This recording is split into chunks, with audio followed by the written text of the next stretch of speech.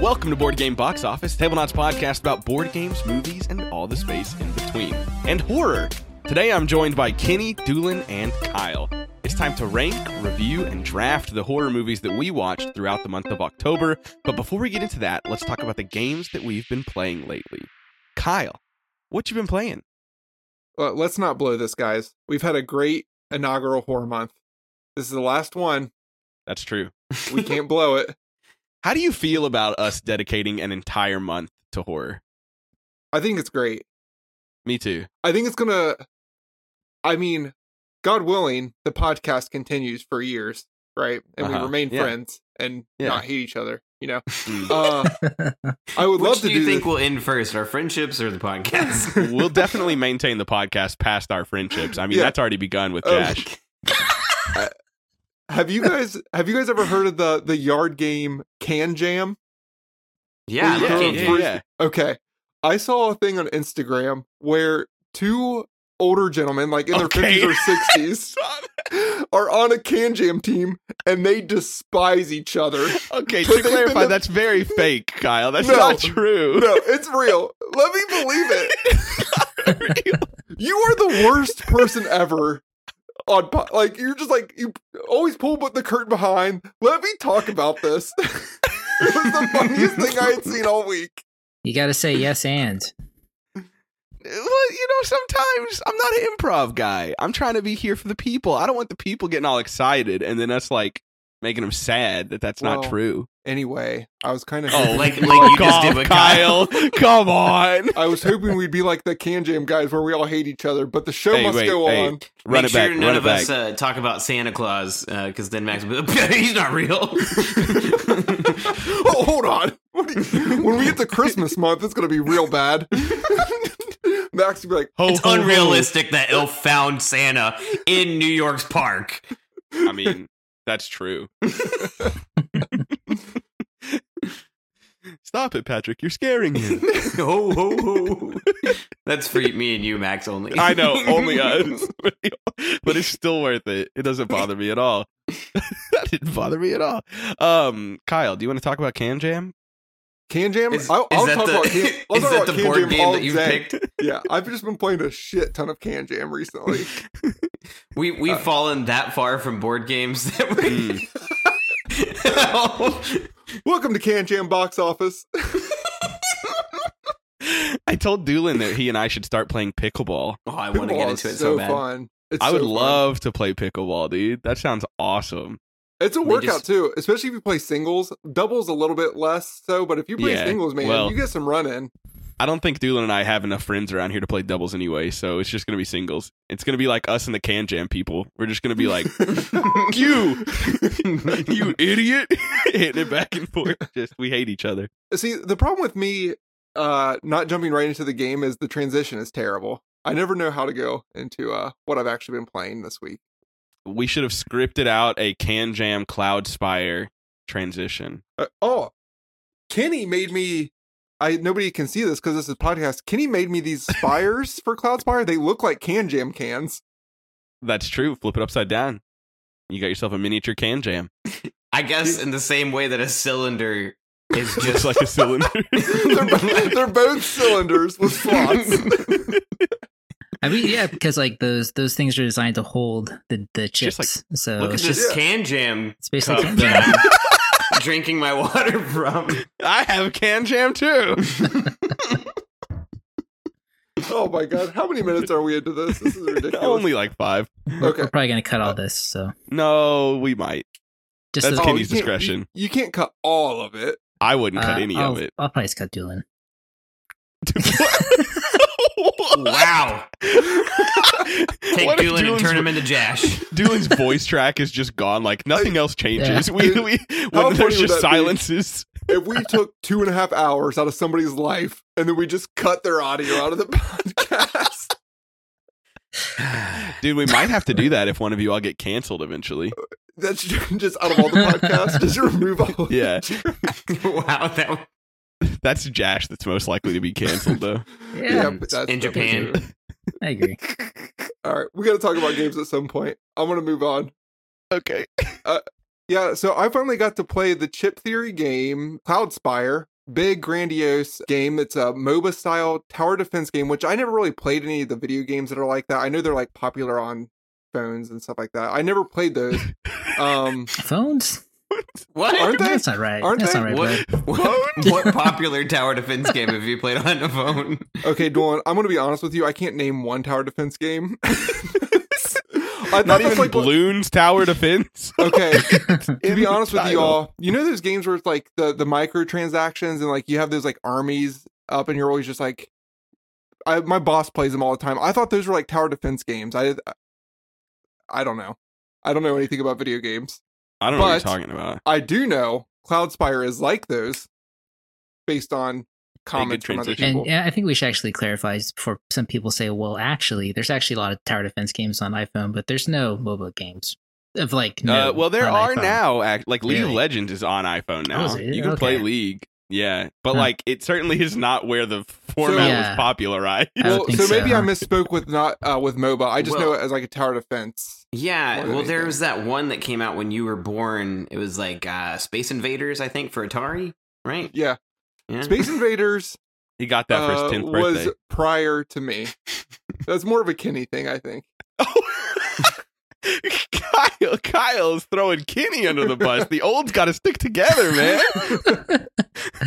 I do remember playing Atari, Space Invaders, my dad's Atari. My grandparents did have Atari as well, so when I stayed there, I would also play it. Your grandparents had Atari. Yeah, well, I'm sure it was my father's, but you know. Yeah, so Cloudspire, big game.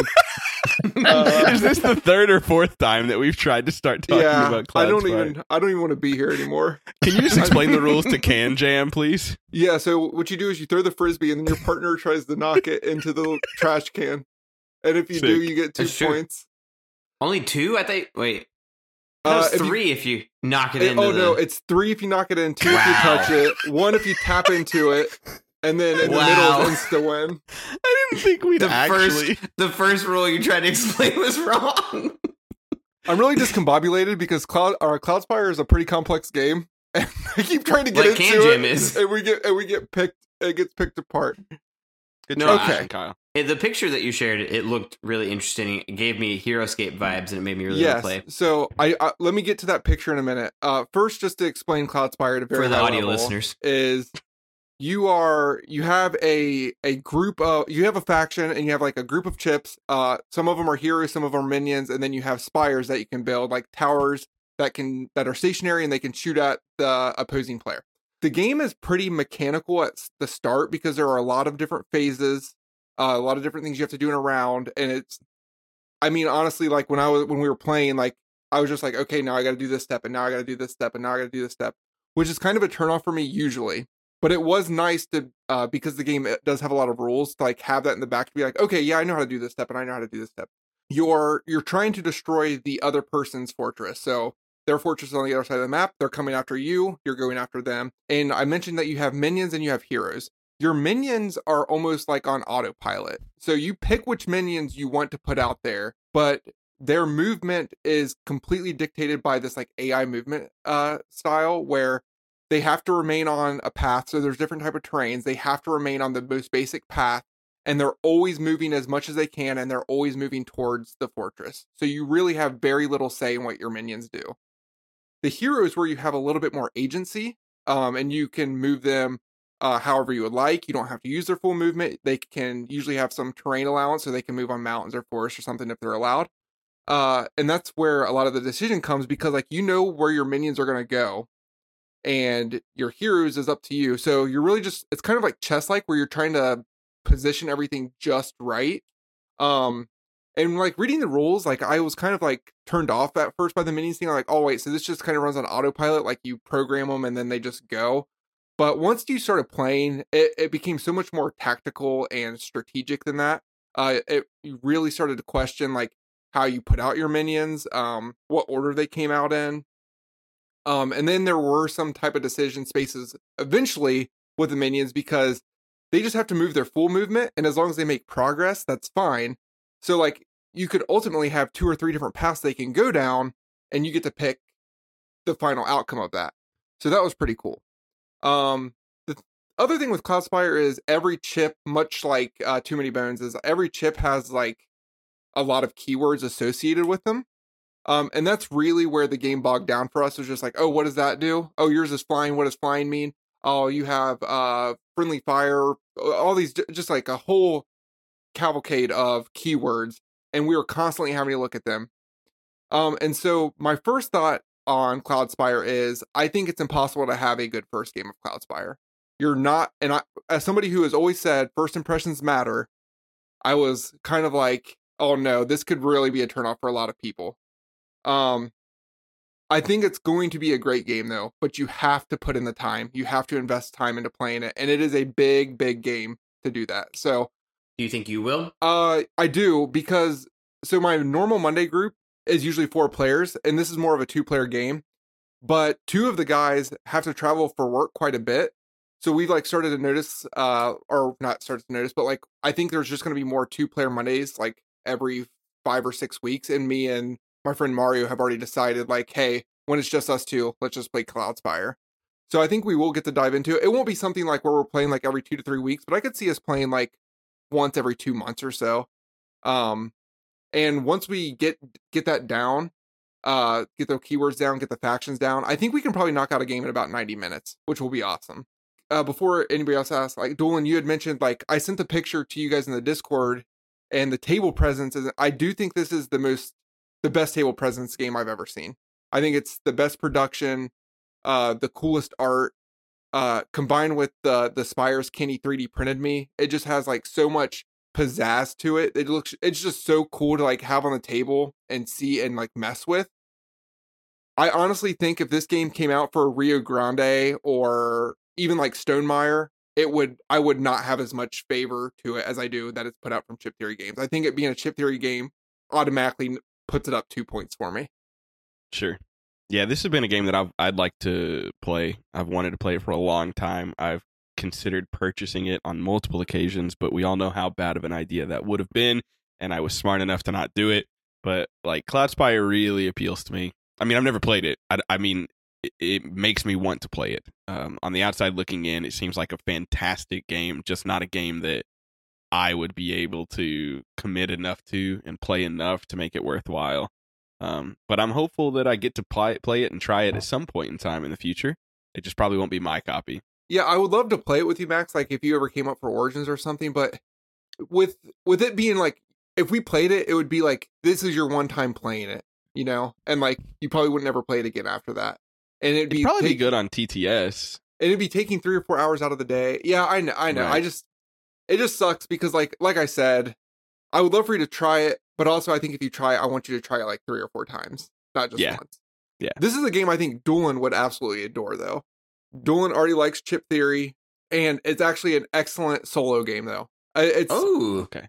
It's cool. It's almost made for solo as much as it's made for 2-player. I'm the solo guy. Dolan, there is a huge, thick solo scenario book where it gives you like 5 scenarios that you play with each faction. So, and they like work like a story. I'm down. I think you would enjoy the hell out of this game just for the solo aspect of it. I'm in. Yeah, I mean, Chip Theory is just really good solo anyways. So that doesn't surprise me. Hoplomachus Victorium's good. Mm-hmm. I've always stayed away from this game just because like the 2-player heavy game space with lots of replayability and like super deep games it's a big crowd, tough crowd. There's a lot of games in there that, you know, kind of fight for that spot, like Rebellion and all these multiple like bigger war games. So it's just, yeah, I think it just seems like a near lifestyle game to like really like garner the depths of it, you know. It's funny you mentioned that because like you're right, there are a lot of those, and I swear I have like each of those games, and I have one friend that I play them with. Like I play with my friend Alan, I play Rebellion. With my friend Will, I play Too Many Bones. With Cloudspire, I play with Mario. It's like War of the Ring. I play with the same person. Like, so it's just, yeah, you're right. Those require you having one friend and just playing the game with them. And I'm just like fortunate enough to have like 4 different people that when it's just me and them, we have a go-to game. Alrighty. Kenny, what you been playing lately? So the other night we broke out Jash's copy of Unmatched Tales to Amaze. So this is basically Unmatched, the game system, but cooperative. And I think like it kind of like started making headlines, or like it became like real popular in the community just because like the Dice Tower, they gave it super high marks in the recent review. I think like nothing got below 9. I think it got multiple 10s, which is like the highest I've seen in terms of like when they do their big review format with multiple people. And so that really made me stand up and take note, because I backed it on Kickstarter, but I never actually fulfilled through the pledge manager. So I actually went and got a retail copy pre-ordered and ready set to go. And I was really excited to play Jash's copy of Unmatched, Tales to Maze.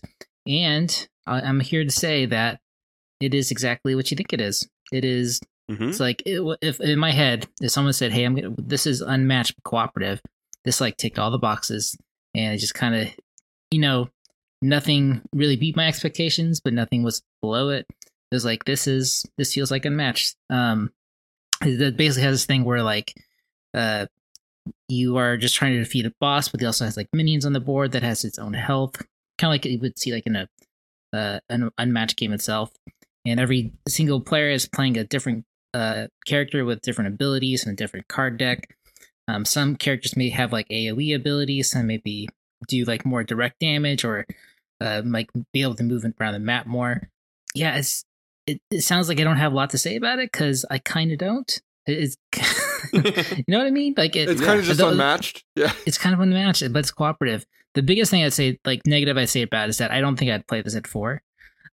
It was long. I think it went about 2 hours for us to get through. That is long. Yeah, and to be fair, we were bullshitting a lot, so that didn't add. I'm sure that added to the total time. But there's also a lot of downtime at 4 players, which I think caused a lot of that too. Yeah, that was my biggest complaint. Is that like Unmatched is a 2-player game, so I was wondering if Tales to Amaze would really. I mean, I guess you can play Unmatched at more than 2, but predominantly it's a 2-player game. And I was wondering if Tales to Amaze would broaden that player count, and to an extent it does, because it makes it more approachable to play it at 3 and 4. But on the other hand, like I'm with Kenny, I don't want to play it at that high of a player count. It is a cooperative game that works really well, but doesn't have a lot of interaction. Now, it does have some. I don't want to say that. And we've only played it one time, so take everything we have to say with a grain of salt. We haven't played every scenario. We haven't really dove into it much. But in our first play, there wasn't a lot of interaction. There were probably, in 2 hours of gaming, maybe like a few turns at most, where we really directly communicated with each other, like, what should I do here? Can you bounce off of this? And the rest, we kind of just played our hands to the best of our ability. And then you just sit and wait for your turn. And the system's really fun. The game is cool. But like, I'm not going to lie and say that I had a very good time. I had a good time, like, talking with my friends. But like, there was, out of the 2 hours that we played, I was an active participant, maybe 30 minutes, 40 minutes. And the rest is just me waiting for it to get back to my turn, because it's just not a game that you can do a whole lot of outside of your turn. So on one hand, it does kind of broaden that player count. On the other hand, I can't really recommend it to you at that player count. And I would say that it's probably graded to. Like, I could see myself wanting to get this because I don't particularly like to play directly head-to-head competitive games with Danielle. But something like this would allow us to get some characters from our favorite IPs and pit them up against Mothman and aliens and work together. And I think that's where it's really going to shine. But as far as, was this a super great experience? It was fine. The game's good, but like, it wasn't super great just because of the downtime involved. So I'd happily play it at lower player counts. I just don't think that it's interactive enough to be sitting there for so long in between turns. Doesn't the player count determine how many minions there are too? So you were playing with 4 minions, like. Yes. Yeah, so that's the just initiative order was 9. Yeah, that's too much. I guess I didn't really. I read the rules to Tales of the Maze today. I'm really looking forward to it, but I'm not a huge cooperative fan in general. So when I backed it, I didn't necessarily even back it for the cooperative game. I highly doubt I played TTA cooperatively that much. I will play the characters in regular Unmatched, and I will play it solo if I feel like playing Unmatched, and I haven't played it in a while. And I just feel like getting it out. I don't see myself in a 4-player game night being like, let's play Tales to Amaze, especially after your guys is talking about how much downtime there is, because yeah, that makes sense to me. Yeah, I think like the big appeal for me is being able to play it solo, just because like there's so much to Unmatched to like, you know, kind of understand how a character plays. So, you know, like I bring Unmatched out like maybe once a month at this point. So like being able to play like solo and have the ability to actually kind of figure out the decks and all that. Mm-hmm. And it's probably the most appealing part for me with the cooperative solo stuff they built in. But yeah, I'd agree. Everything Max said, I agree. Like we also played like three of us played the characters in the box, and I would think like those characters might be a bit more tuned to like actually cooperate a bit together, but not so. They were all very kind of just doing their own thing. There were moments like I want to give it a little credit because again we've only played it one time, and I remember in particular you had a card that allowed you to push minions, and I was playing the Golden Bat who does additional damage if he doesn't need to move on his turn. There was an instance where you pushed a minion into me, which then allowed me to take advantage of my special ability by attacking beforehand. But that was like the one out of the few times that it happened. Like it is there. So maybe it's a skill issue. Like maybe we were just not familiar with the cards and stuff, or maybe it's just not that prevalent. So I hesitate to like crap it because it's our first play and the system is good. Undoubtedly, the system is good. It's just whether you enjoy that kind of game. And for me, I just want more interaction. I think on top of that, though, like all of these characters are set up to be played head to head and not on teams. Yeah, like that was their original design. And so like, I'm not going to spoil the game that I'm going to talk about, but like other cooperative games that are built from the ground up to be cooperative have support characters, have characters that don't do a lot of damage, but are mainly about maneuvering the people around or healing them up or doing stuff like that. And like, there wasn't like, if you have stuff like that, it allows for me as a player to be more encouraged, I guess, to really buy into Max's turn, to really buy into Kenny's turn, because what he does is really going to heavily impact what I do and all of that stuff. But in the game, it felt very swingy. It just felt like I was doing, you know, I'm beating up people over here while you guys are beating up people over here. And we're kind of all playing Unmatched and we're doing it cooperatively, which is fun. But I do think I would cap the player count at 2 in terms of like how, like what I would play it at anyway.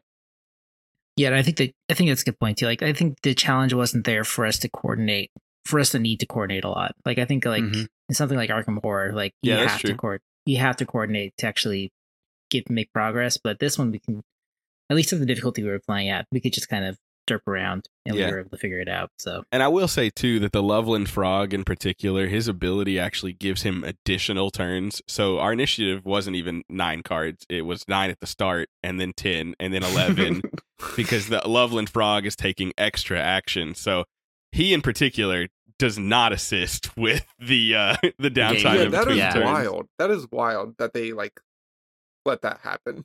I like that system though. I mean, I've talked about it in Cosmic Frog. I like the like you don't know what turn you're going. No, I like that too. That's not my problem. But like 11 different turns, right? Yeah, is crazy. Yeah, 4 players, 4 minions, 1 boss. Yeah, and then extra minions because of the Loveland Frog. And we like I noticed like towards the end, like actually after we had like whittled off some of the minions, like the game picked up pace a lot. Like it was a lot more. Sure. It was a lot more engaging and interesting, just because like everyone was taking turns back to back, and it wasn't just like the AI going. So yeah, it's I think that's kind of a bit of an oversight. I'd still play it again though. Like again, I'm not hating on the game. I just I guess I was expecting more, and it was just fine, just Unmatched. It's what you expect. Yeah, I'd say the same thing. It's exactly what I expected, and it's still good. So yeah, I liked it too. Alrighty, Doolin, what have you been playing? Speaking of cooperative games. Yeah, so I finished a project that I've worked on for about 2 weeks now. I really hated that, like, every time Emily and I wanted to play a game, if I was playing a solo game, I'd have to pack it all up, and then we'd play our, like, I don't know, we have a table space, we have multiple tables around the house, we could just do that, but, like, I wanted a way to leave out a solo game and, like, it not get in the way of game nights with other people. And so I built this little board that I just put in my closet and pull out, and to test it, I decided Gloomhaven Jaws of the Lion was going to be my first game that I'm going to go through by myself. And I did some research as to, like, what am I supposed to do? What characters am I supposed to be? And the general consensus online is it doesn't matter as long as you play 2 characters. And so I just picked 2 that I was interested in, and so I've been going through the first 4 scenarios today as the Voidwalker, which was the character I played when we played Max. So she's like this healer, also manipulative of the map character, which I really like. And then I also played the character Jash played, which is like this punchy demolitionist character. And I'm realizing very quickly that I still, like, all the feelings that I had playing it when we played it are flooding back. This is an incredible game. I don't know why it's taken me this long to get really excited about Gloomhaven, but it has. But also, the 2 characters I picked are very squishy. And so I was going to say that. It's been a challenge a couple of times, but at the same time, it's fun because, like, I pick all of the cards, and so I know exactly, like, who's going to go first. And so setting up those kind of turns can be really, really rewarding. And so, like, the Demolitionist can do these huge swing attacks, and as the Voidwalker, you can get that character ready for those attacks by giving them advantage. And I'm constantly using up my heal cards because the Demolitionist is just taking big swings back in the face. Mm-hmm. But it's been a lot of fun, and I don't know. I know that this is not a hot take at all. It's the coolest of cool takes, but I really like Gloomhaven Jaws of the Lion, and I'm looking forward to going through all of it. And I also love that each scenario, at least solo, is very quick. I was finishing each scenario in about 30 to 45 minutes. And the fact that I could break that out and finish the scenario real quick, do the downtime stuff, and then just leave it is like highly appealing to me. They do get longer. Those first 5 scenarios are tutorials, so it's I remember we played over Tabletop Simulator back during like 2020 when I was playing everything on Tabletop Simulator, and the first 4 or 5 missions of Jaws of the Lion we finished in one night. I'm like, awesome, this is gonna be great. Was run through this, but then eventually it became like every night we just did one, just because they started escalating in time. So what was the length, you think, like, on average? I mean, it's number one. I mean, for us, we're playing on Tabletop Simulator, so it takes longer. We're playing with 4, so it takes longer. So I can't really say, but I just expect your games to take longer. Honestly, I would think you should be able to finish the scenario in like an hour with just. I would go solo. a little bit longer. I have played through all of Jaws of the Lion solo during COVID as well. Okay. That was like actually a perfect game to come out during COVID. It it released, and I was like, oh my god, I need to go get this right now so I can get my pick. And it's just like you, I just left it on the table, and I was working from home. I would seriously like take turns like while I was working, and I would just like I would take a couple turns, and I would like get back to the computer. I would say those later scenarios, especially, they're going to get a lot more difficult. There was like I think it's scenario 17 even. Was really hard. It took me 3 or 4 chances to beat it. That'll take you about 90 minutes. And maybe like I was putting too much thought into it, and you're more, you just make quicker decisions than I do. But I was like really like staring at I had the hands like spread out. I'm like, okay, what am I gonna do here? But I had a great time playing Jaws of the Lion as well. It did sour me on regular Gloomhaven. Once I got finished playing Jaws of the Lion, I was pretty much done with the system, I thought so. But I'm glad you're enjoying it, and I do think Jaws of the Lion is the best way to play the Gloomhaven system. I would agree. Like, I think like Gloomhaven and Frosthaven, I think they fall into this trap of just like bigger is better, right? But like, I think Jaws of the Lion's strength is that like it's so compact and just is like it feels beatable, right? Like, like I feel like I can get through like 15 to 20 missions with my group, but like Gloomhaven's like you're looking at 40, 50. I mean, probably into the 50s, and then you got people doing the side quests, which is like God bless them, but not for me. Yeah. When I played Gloomhaven, though, like I was so not ready to be done. Now, I didn't finish because my main playing partner just decided he was done playing board games. But I mean, we played 2 or 3 nights a week for months. I mean, yeah, I've played at least 40 scenarios of Gloomhaven. And like I was still eager to get back in and play more scenarios and unlock new characters. And I was excited to finish, and I was excited for Frosthaven. But unfortunately, that was kind of like the perfect storm as far as playing them. So as soon as I got Frosthaven, I basically sold it because I was like, I know this is not going to get tabled. But I also have like a friend group. One of my friends is in a Gloomhaven group, basically, that like in COVID, I think in 2021 or whatever, they started playing Gloomhaven, played it every week, finished Gloomhaven, finished Jaws of the Lion, and have started Frosthaven maybe a couple of months ago. And like that's all they do is Gloomhaven and repeat, and they love it. Like they were so excited when Frosthaven came in to get back into it. So I do think that some people, Jaws of the Lion is the way to go because it's a more compact experience that you can see a finite end in sight. But for other people, they love that exploration of a system. Like they may not even play board games that much, but this one in particular has really sold them on it, and they're excited to play that game forever and ever. But I'd love to play Gloomhaven again. I just don't think it's really in the cards. I don't think that it's really a feasible game for us to play that often. Max, yes, sir. Do I have news for you? After all of this, I guarantee you I'm going to want to get into Gloomhaven. So either you can let me do that by myself, or we could do that together. I would love to do it together and play Frosthaven too. So, I feel like I'm Gloomhavened out. After playing the Jaws of the Lion and the main campaign, I think I'm good. Well, you've certainly played more than me. I mean, I've played most of the main campaign, but not Jaws of the Lion. I played the first 4 scenarios of Jaws of the Lion, but yeah. And it is still a great game. Like I can admit that Gloomhaven is mathematically great, thematically great. It does a lot of stuff well, but man, and I know Kitty sounds like he's right there with me. We are not the kind to play it over and over again and be excited for. I was like 50 scenarios is plenty. I've seen Gloomhaven. I feel even a lot of it depends on like what you like about Gloomhaven. Now, I mean, I'm sure we all liked a lot about Gloomhaven, but one of the things that excited me most, I mean, you all know how difficult it is for me to choose movies for a movie list. How difficult it is for me to choose what weapon to main in Monster Hunter.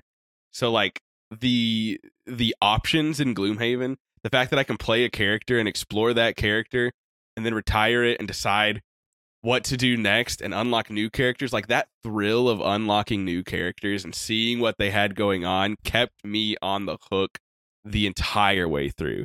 Like I agree. But what happens when you get your goal is like so unobtainable that you know you're going to be playing that character? Then put it back. It's a cooperative game. Just put it back. Get a different goal. Yeah, you're not wrong. That's what happened to me though. It's like I retired one character and I was super excited to open the box. I was like, oh sweet, and then I drew my new mission. I'm like, oh, this isn't getting done. This is my character for the rest of the of the game. I've talked about this before. I love cooperative games. But like, if I'm playing Gloomhaven and I play for 2 hours and I draw a skip when I'm about to kill the boss and then the boss kills me, I'm not redoing that scenario. No, I will admit defeat, but I will move right on to the next scenario.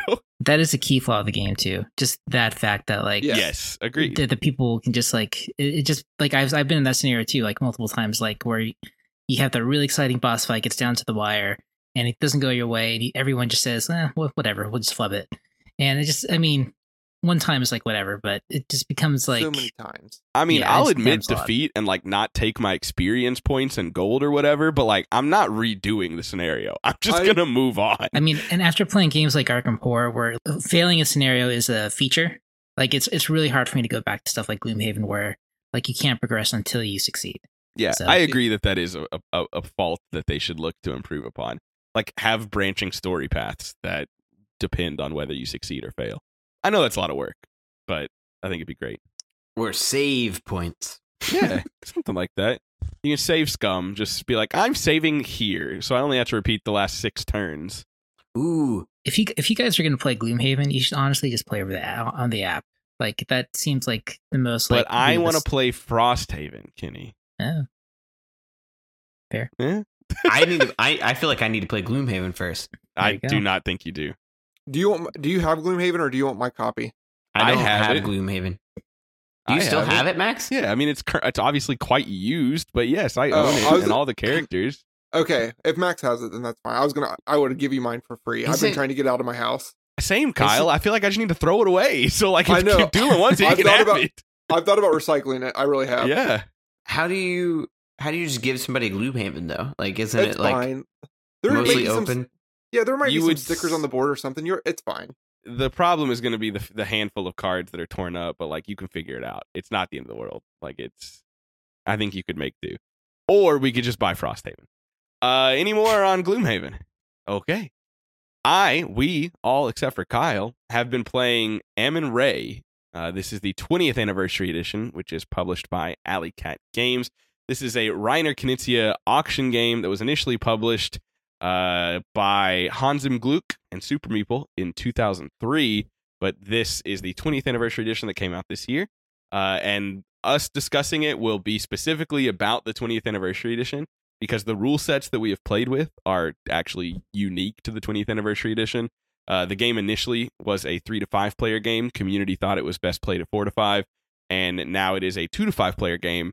And at least personally, I'm very fond of both the 2 and 3 player variants. That's all I've played. So keep in mind, this is specifically about the variants that come in the 20th anniversary edition rather than the normal edition. But and I should mention that though I did purchase this game, I do kind of work for Alley Cat Games, where I live stream most Wednesdays, and I've been live streaming Ammon Ray and Kalamala and stuff like that. So just wanted to put that out there. But these two fellas here with me, Doolin and Kenny, played it for the first time, and they are not on Alley Cat Games payroll.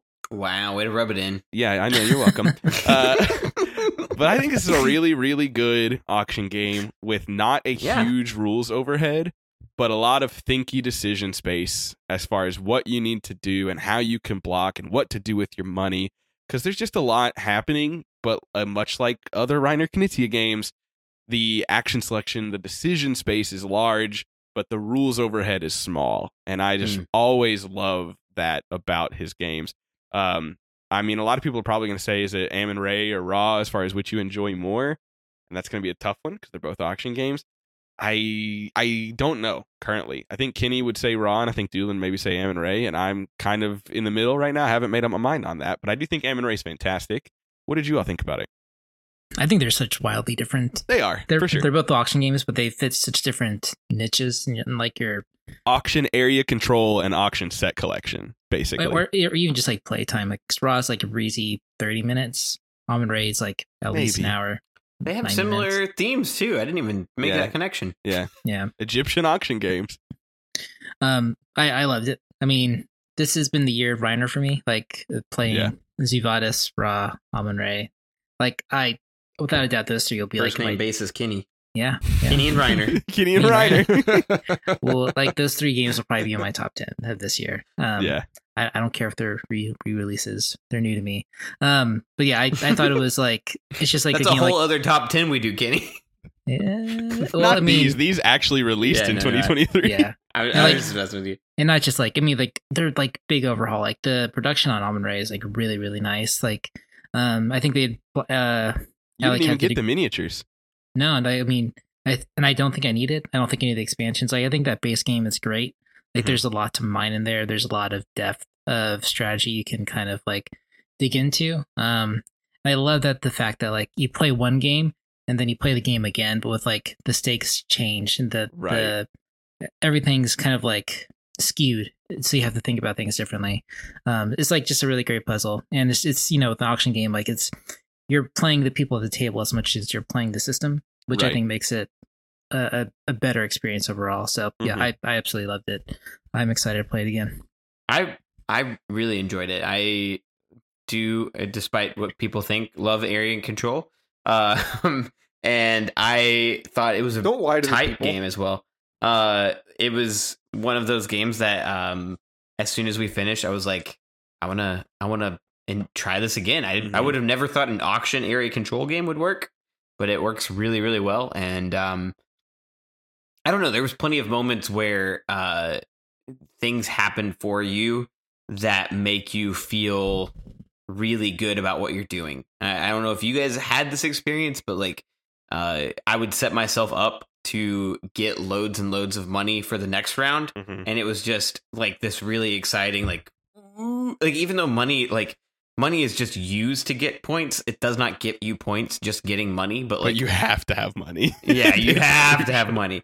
And so like really, I don't know. I learned this too. You can either have a good round of points or you can have a good round of money. Sure. And so those rounds, even when you're not scoring, those rounds that you're even not scoring a whole bunch of points, you're getting really pumped about what you're setting yourself up to do. So I like the game a lot. Yeah, Kyle, I don't know if you know much about Amon Ray, and Kenny mentioned this, but to explain and to dig into it a little more, one of the really cool things about Amon Ray is at the halfway point of the game, after you've spent all your money recruiting farmers and getting yourself in the right locations to score you points, the Nile floods and destroys everything except for the pyramids, basically. And so the second half of the game is all the pyramids that have been built are still built, but no one controls any particular area anymore. And then you rebid for these areas. So you've got really high value areas with lots of pyramids and areas that are kind of worthless. And it ups the intensity of it. Sounds and fun. Everybody's spending way more money on these locations. Like you start the first few rounds, you're like, I'll take this for 3 and this for 1. I'll take this for 6 and this for free. And then in the second half of the game, it's like, I'm bidding 25, so you cannot take me. It's like you just go crazy. Like, I do think that even though you said like it was good at 3, I think this would be a lot of fun at 4 and 5. Oh, I'm really wanting to try it at that. I very much agree and want to play it. I'm more so happy that it is good at 2 and 3 because that is like what Alley Cat aimed to fix. Is that the complaints that it was really a 4 to 5 player game, and as someone who's played it several times at 2 and a couple of times at 3, I still think it's really good. I really like Raw. It kind of surprised me how much I like it. And based on your guys' explanation, I think this sounds better to me. Okay. Because I also really do love area control, and and I think Kenny's point was like Raw just feels more breezy. It's kind of almost more relaxed. Yeah, this is a little more meaty and tense. Yeah, that speaks to me a little bit more. I will say with all these Reiner re-releases, like he's almost had a resurgence. Like I know he's obviously the most prolific game designer of all time, but I felt like when I was getting into the hobby around 2017, 2018, he was more of like a designer that like had made a lot of cool games, and he was putting out stuff that wasn't necessarily the best anymore. And I feel like now all this stuff is re-releasing, and it's like, oh my god, yeah, Knizia. He put out some good stuff. Yeah. That's really interesting because I remember when I got in the hobby, just maybe a couple years earlier than you, same thing. Like I feel like everyone's kind of just shitting on Reiner Knizia for just having like big output, but not a lot of like big games. But I mean, if you make that many games, you're going to make some amazing ones. And like he has his design philosophy is just really different from a lot of people, or at least it was like really progressive in terms of like how it pushed the industry forward, I think. So yeah, I'm all for this, and especially like the deluxification of a lot of his classic games. Like I think I'll play. They're putting out a really nice looking version of Through the Desert. Yeah, probably gonna get that. You know, I think it's on Kickstarter right now. Yeah, so Tigris and Euphrates getting a reprint. Yeah. Huang, the Yellow and Yangtze's reprint's coming out soon. Do you guys have I mean, we could do this for a whole other podcast, but do you guys have our favorite Reiner? Tigris for me. Lost Cities. Oh, Lost Cities is fantastic. I'd have to think about that, honestly. I don't know. Mine's Babylonia. Yeah, but Lost Cities is close. Really freaking good. What's that other one he did? Did he do Whale Riders? He did Whale Riders, yes he did. I want to try that one. Whale Riders Babylonia really looks fun. cool too, but like I really like Tigris and Euphrates and Yellow and Yangtze, and I've heard Babylonia is just kind of pretty similar to those two. So it's just never... I'll tell you that right now that you'll like Babylonia way more than Whale Riders. Just knowing Oh, you, Kyle. yeah, I know. You for sure would. You would like Babylonia a lot. I mean, I think Lord of the Rings, The Confrontation is fantastic. Babylonia is fantastic. What's the... Oh, by the way, speaking of Reiner Knizia, Nightmare Productions should be here tomorrow. Have you heard of that, Kyle?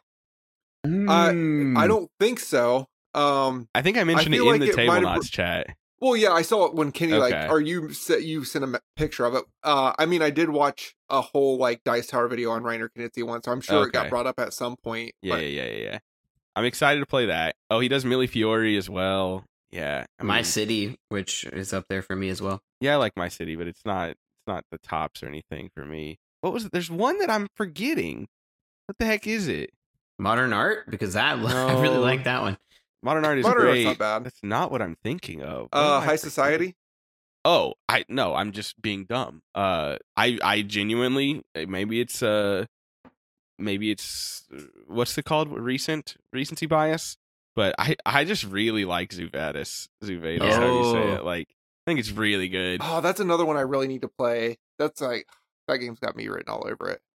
Yeah, It's great. it's really good. Anyways, we shouldn't spend this much. We should have a Reiner episode at some point, and maybe we can talk about some movie directors that spit out a ton of stuff. But then we'd have to watch a ton of movies, and we know that Josh wouldn't be on that episode. What else is new? What else is new? If you wondered where Josh has been, and he's been gone. He's still here. He's just not He is- participating. He's not a big fan of the horror, and really just decided that he didn't want to Or play us, in or the October. Or podcast. us, yeah, Or movies. or I mean, movies. to be fair, he's like a kid due any day, so he's probably like in I freak out have mode. 4, and you already have one, Yeah, Kenny. But he What do you this is Yeah, his mean? that's first. such a BS excuse. He's not the one having the baby. He has a scheduled induction. It's not like the kid's gonna be here in October. This is his first child. This is. I remember when the month leading up to the birth of my daughter, it was Freak Out City. So Really? yeah. Well, I don't feel like I wasn't freaked out at all. He was like, Danielle, you got this. I'm going to go play Gloomhaven.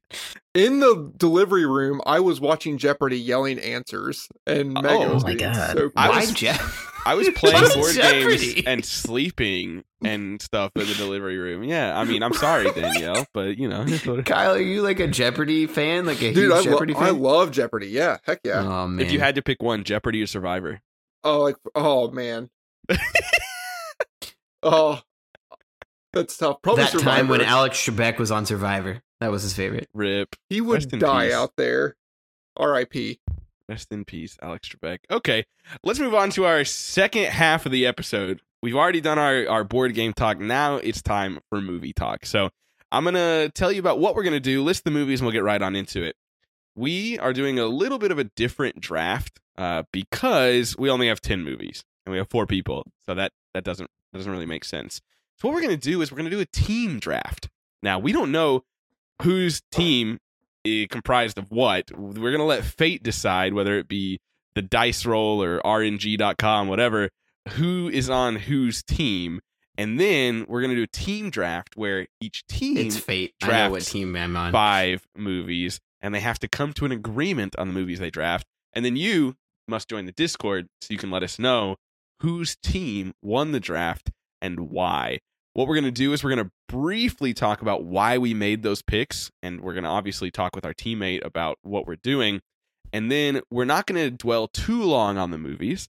Once we finish the draft, we will then give our individual rankings on the movies and go more in depth into each of the 10 movies that we watched this October.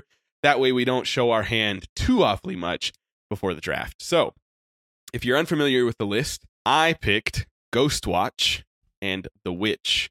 Kenny picked Midsummer and Drag Me to Hell. Kyle picked The Babadook and I Know What You Did Last Summer. Doolin picked The Ring and Green Room. And Jash, he who shall not be named, picked Saw and Voldemort. Happy Death Day. I like how Jash finally watched one scary movie and it was a movie that he picked. Like, Oh man, I was so pissed.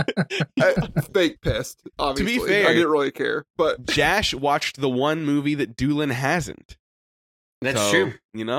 There you That's go. true.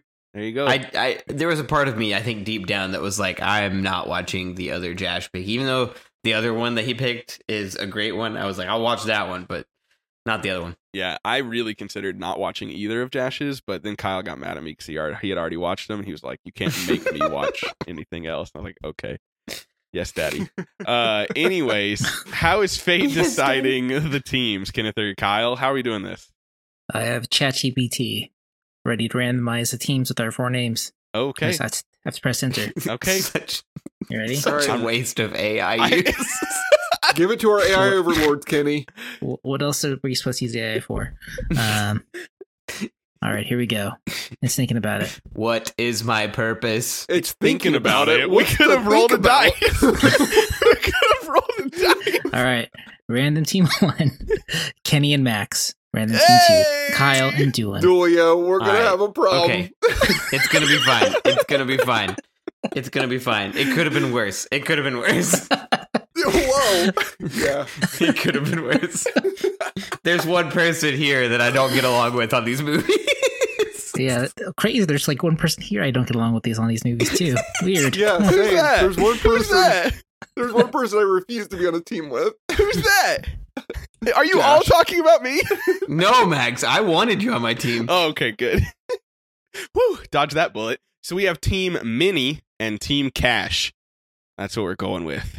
Minnie is What? Max and Kenny. Cash is Kyle and Doolin because he's Jash. There's no noise in our.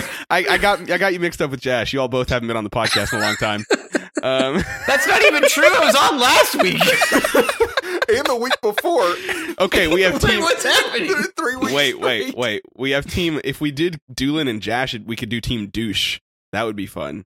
Josh isn't here. I'm saying if Kyle. That's a. You're supposed that's to a say yes fairy tale and with me. If That's true. Okay, how about Friggin' Doyle? Christmas Kaish. land. Team Minnie Kaish or Kosh? and Team Doyle. Duel. Doyle Duel? or Doyle rules. it's Duel. still not even. There's no O sound. It's an oo. That's why I changed sound it in my to name. Duel. Team Duel. Doole and Team Minnie. Listen, guys, if we prepared this, well, then it would have been scripted and we would have known what team. So you're right. We had to do it I on the like fly. Kex better Kex? What the heck? Where's Kex come from? for you and Kenny and Max. Kenny and Max. Oh, okay. We can be Team Kex. Kinix. What do you all want to be? Kinax. Okay. Good. Team Awesome. Rooster. Okay. All right. Your Team Duel. Okay. So we need a randomizer.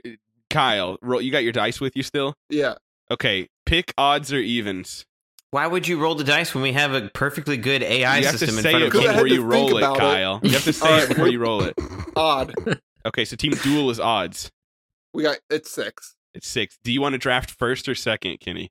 Let's draft first. We'll draft first. Okay, so Team Kenny's drafting. Team Kex is drafting first. That's Kenny and I.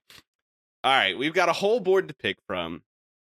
Let's this is good. talk. This is good, Kyle. We get to listen to They them do get about to like, listen. what This they is think really is unfortunate that you all get to I listen hope to they this. pick GW right here. I will lose it. I think we know the pick. I think we know the too. pick. Let's say it together on 1, 2, 3. Okay, see the problem is it's narrowed down to 2. Pick the good. Okay, Pick the all better right. one. All right. 3, 2, 1. The Witch. Midsummer. Nope. Oh no! I think Midsummer's a definite pick here. No, Midsummer's. I'm in Midsummer. That's a great pick. I thought that you were going to say The Witch, which is why I went The Witch. Midsummer was what was Doolio. in my head too. That's All fine. right, so they, What so a they waste took of a Midsummer. pick. Are we talking about Midsummer right now or no? I mean, I think. Why did we pick it, Kenny? Man, it's like for me, it's a movie it's a movie I've thought the most about Yeah. after I watched it. There's a lot of layers to it. There's a lot of like subtlety to the characters that you have to kind of unpack. Mhm. Like Doolin just watched this, so I don't know how he's. Yeah, feeling we don't even about know it, what but- Doolin thinks about it. To be honest. You don't know what I think about it either. Yes, I do. You reviewed it on Letterboxd. Speaking of, for the listeners out there, we might change the way we do things a little bit here. If we have movies that we know for certain are going to be talked about in great detail on the pod, we might just log them without a rating and without a review. And then we'll go Yeah. back and add that later. But that way we can Yeah, have we our really fresh need. We really thoughts need to do that on the pod, not knowing what other people think about the movies, especially for drafts. Now, I didn't go and browse your all's letterbox and see what you rated all of these, but I do know general thoughts on like Ghostwatch and Midsummer and stuff like that. I doubt that, Max. I feel like that's what you do in your spare time is you go on Letterboxd and What spare What? time, Look at- Dylan? I don't know because you every once in a while you'll message me. You'll be like, you know what? Did you just know that you passed 100 films on Letterboxd? I'm like, I didn't even know that, Max. How did you know that? That's a good point. Every once in a while, I go look. All right, okay. I think Midsummer's a great pick. I'm happy with that pick. We can dive more into it later, but good choice, Ken. Good choice, Kex. Team Kex. Are we snaking this? We're snaking it, yeah, for sure. Okay, so we got 2 picks. All right. We disagree. It's so strange. Okay, here's the thing. Do we disagree on, like, the one that we highly disagree on? Do you think it's one of the best? I don't want to say. Yeah. Really? Why not? We're on each other's team. But we're also I don't listening. trust you. What if you're a traitor? What if I'm a traitor? There's no traitor mechanic in this draft, Kyle. Yes, I do, Dylan. I do. You think it's one of the best? And it's fine. It's fine. We don't have to take. I'm not asking to take it here. I'm not. The problem is one of the other ones I have in my top 3. You also did not like. So I'm wondering if they want The Witch. I am perfectly content taking The Witch with one of these picks. Want to take The Witch as well. Okay, we're taking The Witch here. Okay, we'll take The Witch. Dang for it. Our number 1 Kenny, pick. you know, strategically, we should have taken The Witch. We knew that Kyle didn't care that much about Midsummer. we should have taken The Witch. I would have tried to get it. Oh, okay. So we were just I'll getting be real. one regardless. He could have Okay. talked me into it too. Okay. All right. Fair enough then. Now, this other one, Doolin, it's fine. What Go do you ahead. think about The Ring or Okay. Green Room? I like both of those. I would take. I mean, literally, those were my movie picks. You know that, right? I hadn't watched either of them. But, Yeah, that means nothing to me. I can. Hey, Kenny, while they're talking, it's good to know that movies that we picked went off the board first. I will say before we go on, even maybe before we get to the rankings, most of these 9 out of the 10 of these movies, I gave a 3.5 or higher. So Which one did you, Kyle? I gave everything a 3 or higher.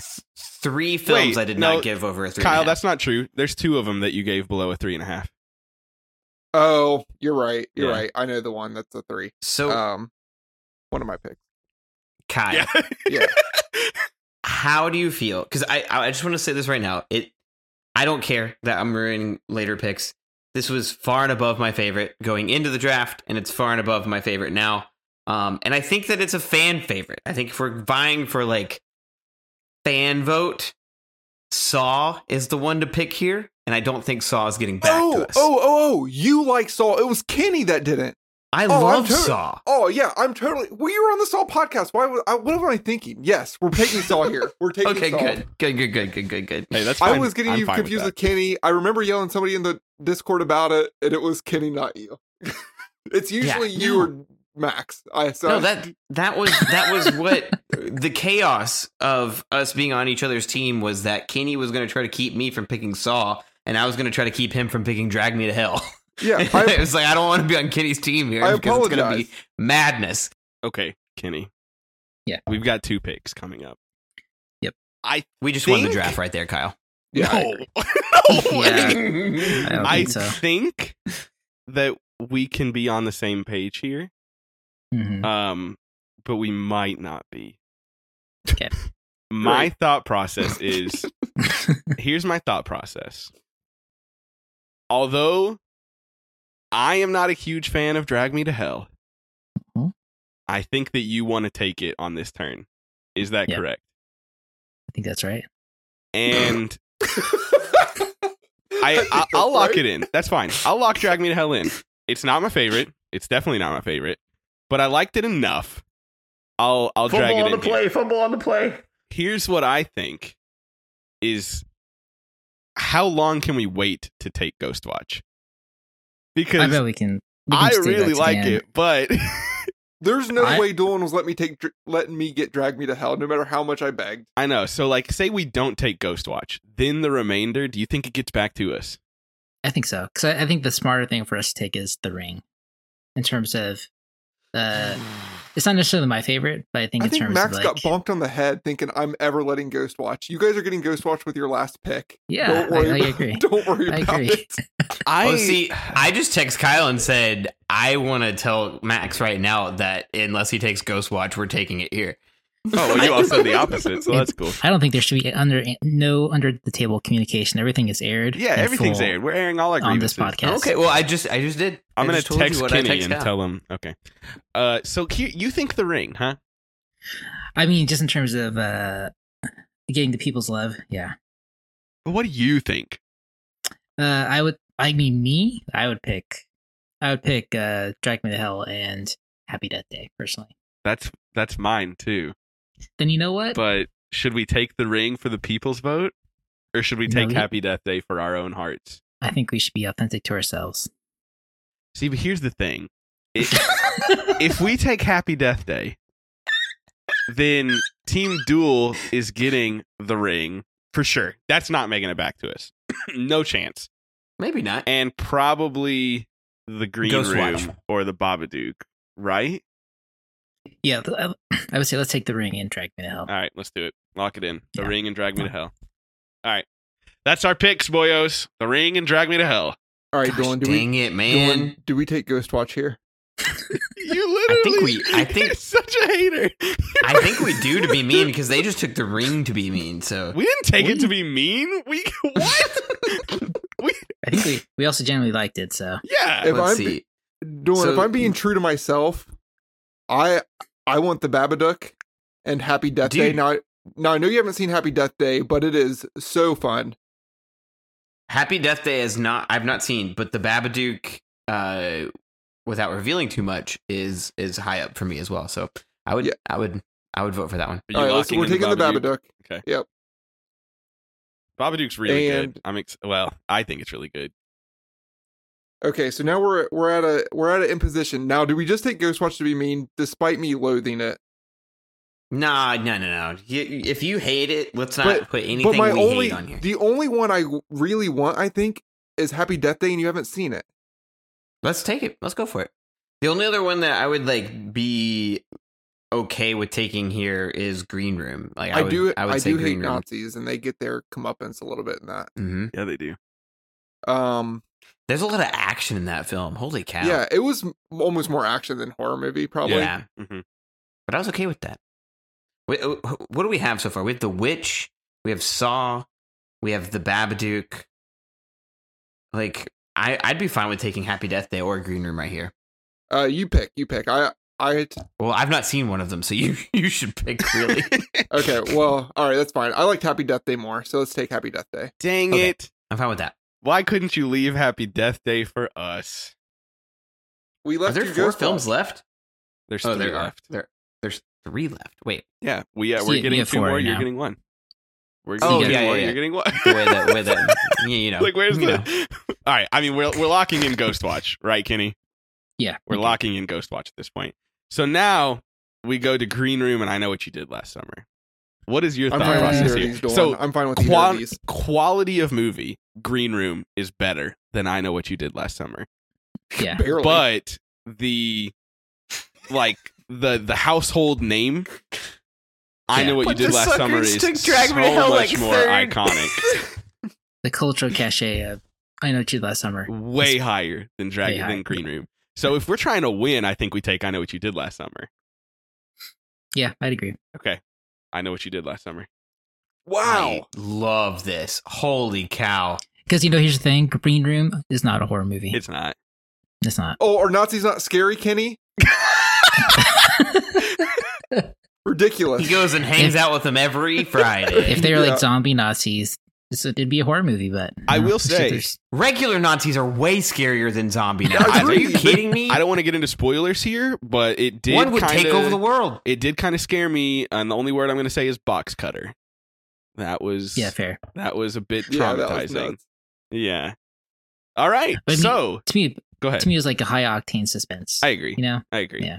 Team Kex, Kenny and Max, drafted a Midsummer, Drag Me to Hell, The Ring, Ghost Watch, and I Know What You Did Last Summer. While Team Duel, Doolin and Kyle, drafted The Witch, Saw, The Babadook, Happy Death Day, and Green Room. Oh, I love R5, Dolan. It's so good. Oh my I goodness. love R5. I'm really happy with R5 too. So I guess Yeah. You shouldn't be idiot. everybody's content here. No, I am so happy we didn't get Drag Me to Hell. Holy cow. and that's how Oh, Kyle feels man. about Ghost Watch. that's how I feel about Oh. Saw. So there you go. Yeah, I Ugh. like Saw, but I don't care about it enough to like need it on my team. We'll talk ratings, obviously. It's okay to be wrong. All right, so the draft has concluded, and it's time for us to give our individual rankings of each movie. And how we're going to do this, how we're going to discuss these, because we are going to get more in depth here. We've really been surface level, if that at all, and we're going to dive into these movies pretty deep. What we're going to do is we're going to run through, and we're going to do each of our 10s, then each of our 9s, then each of our 8s, so on and so forth. And whenever a movie is brought up for the final time, so let's say, for example, hypothetically, Green Room was everybody's 10. Then when it got from me to Kenny to Doolin and then finally to Kyle, we would then start discussing it. If a movie is going to be brought up later in the list or higher on someone else's list, we'll just say, nope, not yet. We'll wait until we bring it up again. And that's how we're going to handle things. We're going to talk about them when they get to the final person. So we're going to keep it in the order that we talked about earlier. Kyle, Kenny, Doolin, Max. Kyle, give us your number 10 movie on this list. And I know exactly what it is. It's Ghostwatch. That's not shocking. Is it higher up on anybody's list? Well, considering it's impossible for anyone else to have said it yet, yeah, it's definitely higher up on some people's list, even if it's number 10. Okay. Wow. Kyle, Ghostwatch. Locked and loaded. You really? All right. You're about that. Kenny, what's your number 10? My number 10 was Saw. Whoa. Saw? It's higher. Yeah. Number just 10 kidding, Kenny. I love you. Saw? Yeah, I didn't like it that much. Okay, that's, you know what? I mean, I didn't love it, but that's pretty crazy. Number 10 seems a bit wild for me, but that's okay. That's all right. I mean, the thing is, like, but like, this is like Kyle said, like, most of the movies on this list are very, very good. They so are, yeah. It's just like a good list of movies, and just Saw is just like, Good I 90% of reckon, them, yeah. yeah, I don't think it's a bad movie. It's just not for me. So Well, we'll talk about that one way later.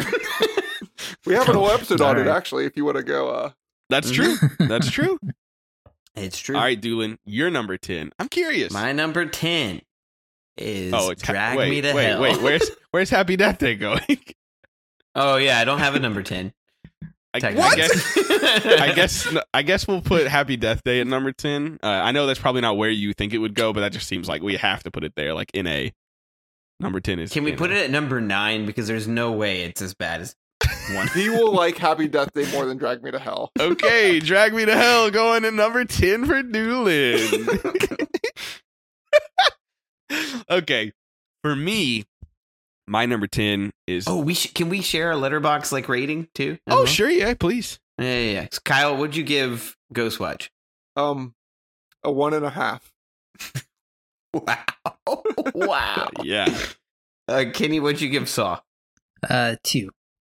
Oh man, that hurts my heart. Drag Me to Hell, I gave it a 1.5 as well. Brutal. I Know What You Did Last Summer a 3, which is my least favorite movie on the list. But I will say, And probably his lowest score ever for a movie. shut up. In my review, I specifically mentioned that I think the reason it is a 3 is because you all talked so poorly about it. Like, I think it would have been lower if I didn't come in with my expectations already on the ground. Like, I really thought I was going to hate it, and then I was like, oh, okay. That was all right. Like, that's a is pleasant perfectly surprise. fine, right? But I really thought I'd hate it. So that's like, you know, if I was coming in there completely objective with no, like, outside influences, it probably would have been 2.5, but I liked it a lot more than I thought I would. So it got a higher rating. All right, Kyle, what's your number 9? My number 9 is the aforementioned I Know What You Did Last Summer, which There I it gave a is. 3 star as well. All right. Kenny. My number 9 was also I Know What You Did Last Summer. Uh-oh. Uh-oh. And my number 9 was apparently Happy Death Day, which got Where'd you not have it available. ranked? Where'd you have it ranked? Before we speak. Oh, I just didn't put it on my ranking. Oh, okay. Yeah, Yeah. It's only So you going don't there have a number because 1. it's You got to ranked be better 10 than Drag through Me to Hell. That's the only reason it's going there at all. My number 9. Oh, this, kind of hurts. But my number 9 is Drag Me to Hell. It hurts. Yeah, because I think it's okay. But all these movies we talked about, I think all these movies Okay. are pretty good. Like, there was not a single movie on this list that I hated. Unlike you two who hated Ghostwatch and Drag Me to Hell. I did not And Saw. I did not really hate them. And Saw, apparently. I didn't hate anything. Who hated Ghostwatch? Kyle. Beyond Kyle? No, just Kyle. Me, well, he's just saying Oh, like just what, Kyle. one of us Just Kyle. hated something besides. Yeah, me. That's all. Gotcha. Kyle, what's your number 8? Okay, I'm really excited to talk about this movie almost more than any other movie on the list. But my number 8 is Midsommar, I knew it. I knew it was gonna be number 8. which I gave 3.5, and I'm happy to discuss more when we get to it way further in the list. Oh man, what a bad take. Kenny, what's your number No, 8? no. It's actually Wow. like Max. I think you'll find it a decent take. I think I probably will too. Actually, I read your review. I think your review's fair. Mine is the Babadook. It's my number 8. Wow. Yeah. I liked the Babadook a lot. I thought it was, honestly, if I'm looking at strictly scariest movie on the list, it might be the Babadook. I agree. Really? Like straight I think so, too. scariness. It might be I- the Babadook. I do not see that, but I gave it a 3. So I mean, I still liked it. It just wasn't. Sure. Yeah, it just was my total jam. I think uneasiness may be the Babadook, but not scariest, if that makes sense. The Ring is pretty scary, but that's because it relies really heavily on just like several jump scares. Kyle's over here like, you sure about that? Well, You sure about that? I really only think the jump scares are scary, and they are like they have such shrill sounds that happen when the jump scares happen that like it made me jump every time, but I don't think they're really earned. It's cheap scares. They are cheap scares. Doolin, you're number 8. My number 8, even 3 stars, is Ghostwatch. Okay. Oh, wait, whoa. Sorry, I skipped ahead because of the discrepancy. My number 8 is actually I Know What You Did Last Summer at All right. 2.5. Okay. 2.5, which is actually the highest. So, Yep. It's unfortunately, it's the lowest for all 4 of us together. It's so 90s. yeah. It's all right. I Know What You Did Last Summer. Let's talk about it. It's a 97 thriller. It's actually was it written or directed? Written by the guy that wrote Scream, right? Wes Craven. Well, I don't know. Did Wes Craven write Scream, or did he just direct directed. Scream? Who wrote Scream? Because I think it's I don't written know. by the same person who wrote Scream, Kevin Williamson. It's hard to compare those two. Um, They're not. Well, They that's were, the but they thing. were compared at the time. They were like sister movies almost. Yeah. Because they came out so like, and they had like the hot chick that was there, and it was a slasher movie, and it was a group of friends in high school. It was like they were really linked in the 90s, and Yeah. one just stood the test of time, and the other one did not.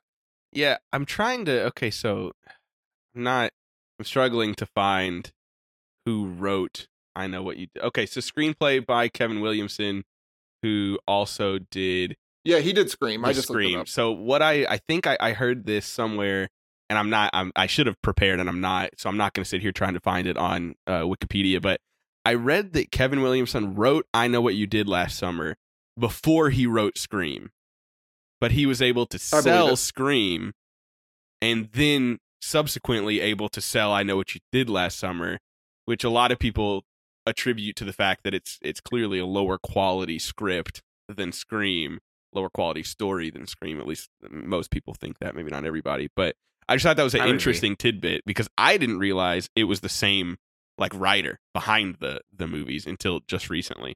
But yeah, I mean, it's perfectly fine. I think it's just Yeah, it's aggressively fine. yeah, nice. Where'd you hear that? I think like the biggest sin in the movie is that like no one dies till like halfway through, Mhm. about really, and yeah, for a slash Except poor movie. Leonard from.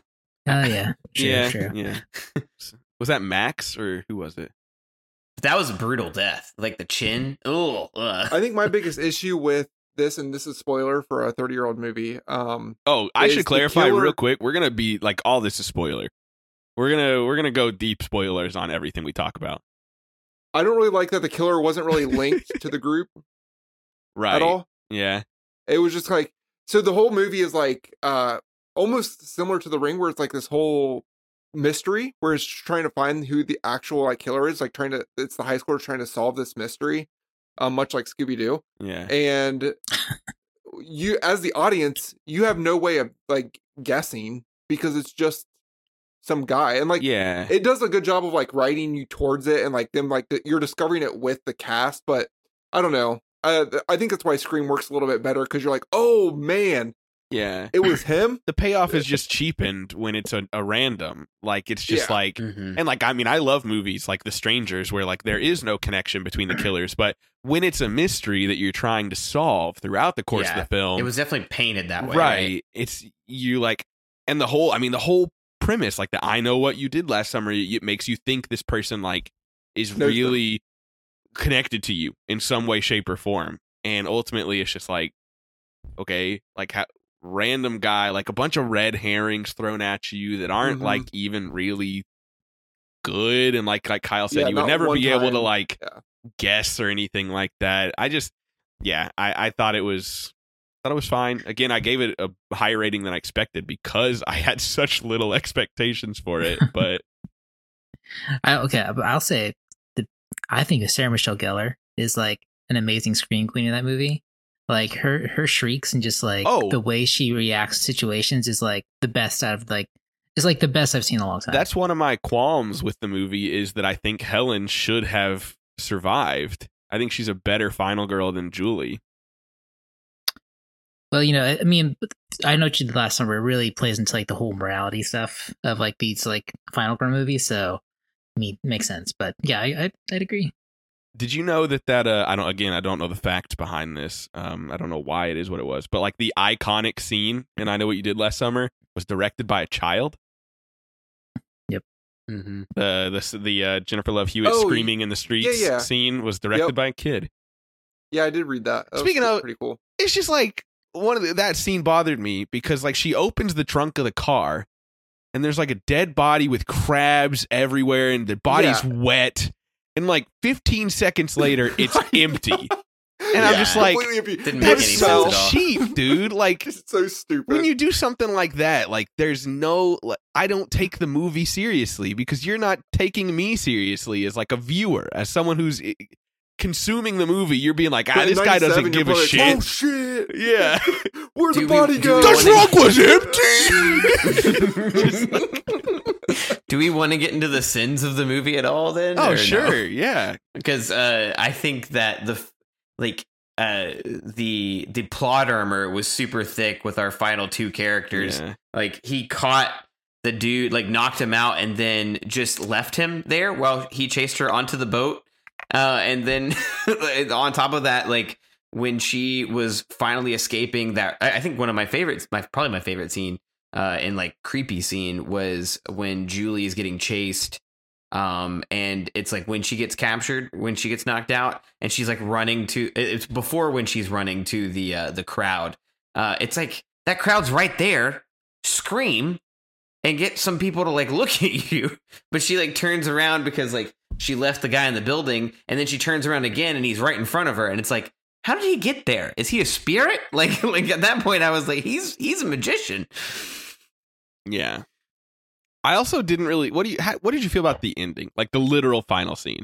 Is that something that you like in a movie, or is that something that bothers you in a movie? And to clarify, it's basically like leaving it entirely open ended because the killer's back at the end. I think that a lot of like these horror films with like slashers especially have to have that last final scene, and I'm okay with it. I think like to go back and be like, but not everything's okay, like is a typical movie ending for a horror film, like a Friday the 13th or even anything like that. Like it was par for the course in my opinion. I'm with Dawn. Like it didn't bother me, but if somebody said I don't like that, I'd be like, oh, okay, I kind of get it. Yeah. I didn't have a visceral reaction to it one way or another. I know it's a particular kind of ending, I guess, but the actors were attractive. They were good-looking people. It's probably why it was so successful. Everybody was hot. I was 12 when the movie came out, so that was like formative years. Yeah, that's fair. Kenny Spank Bank had Jennifer Love Hewitt, Sarah Michelle Gellar. I mean, who's didn't, Kenny? Right? Yeah. Mine. I didn't know those Okay, people. you were a back then. babby. I know. That's what I'm saying. I was too young for that. Too pure for that world.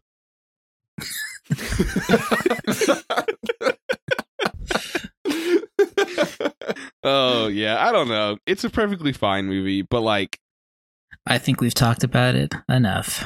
Yeah, Hey, we for a probably number talked about for a how number good 10 we did with movie. it. We can keep talking. We're going in depth on these, man. Let's chill out. We are at an fine. hour and a half, though. It's not even. Yeah, who's less than who's- an hour and Who's 20. editing this podcast? One of us.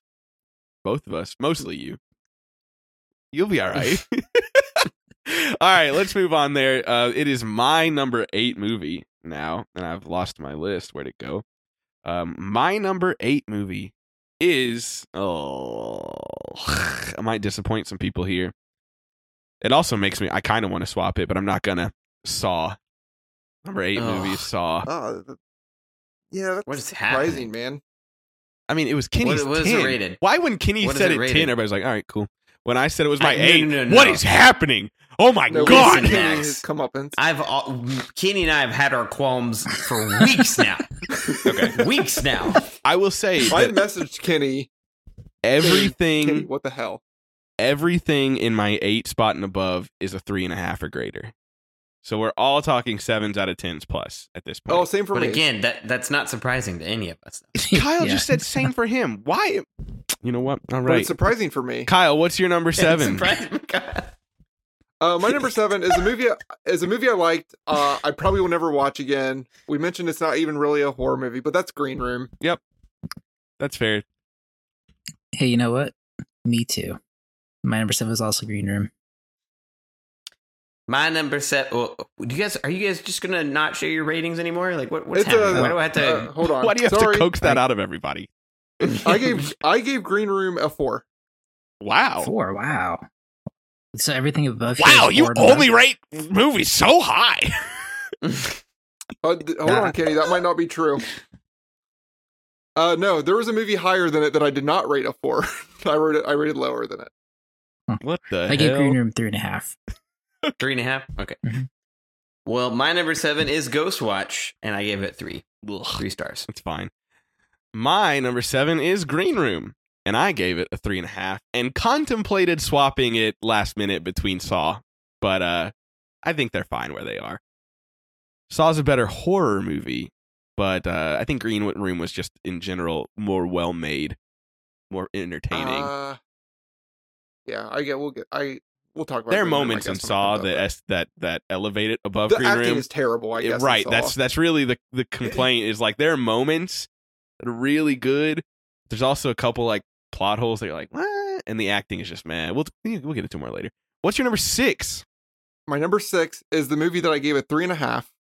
I did not look at my letterbox when I made these rankings, so maybe I just need to rethink my rankings or the ratings. But it's The Too late. Ring. The Ring.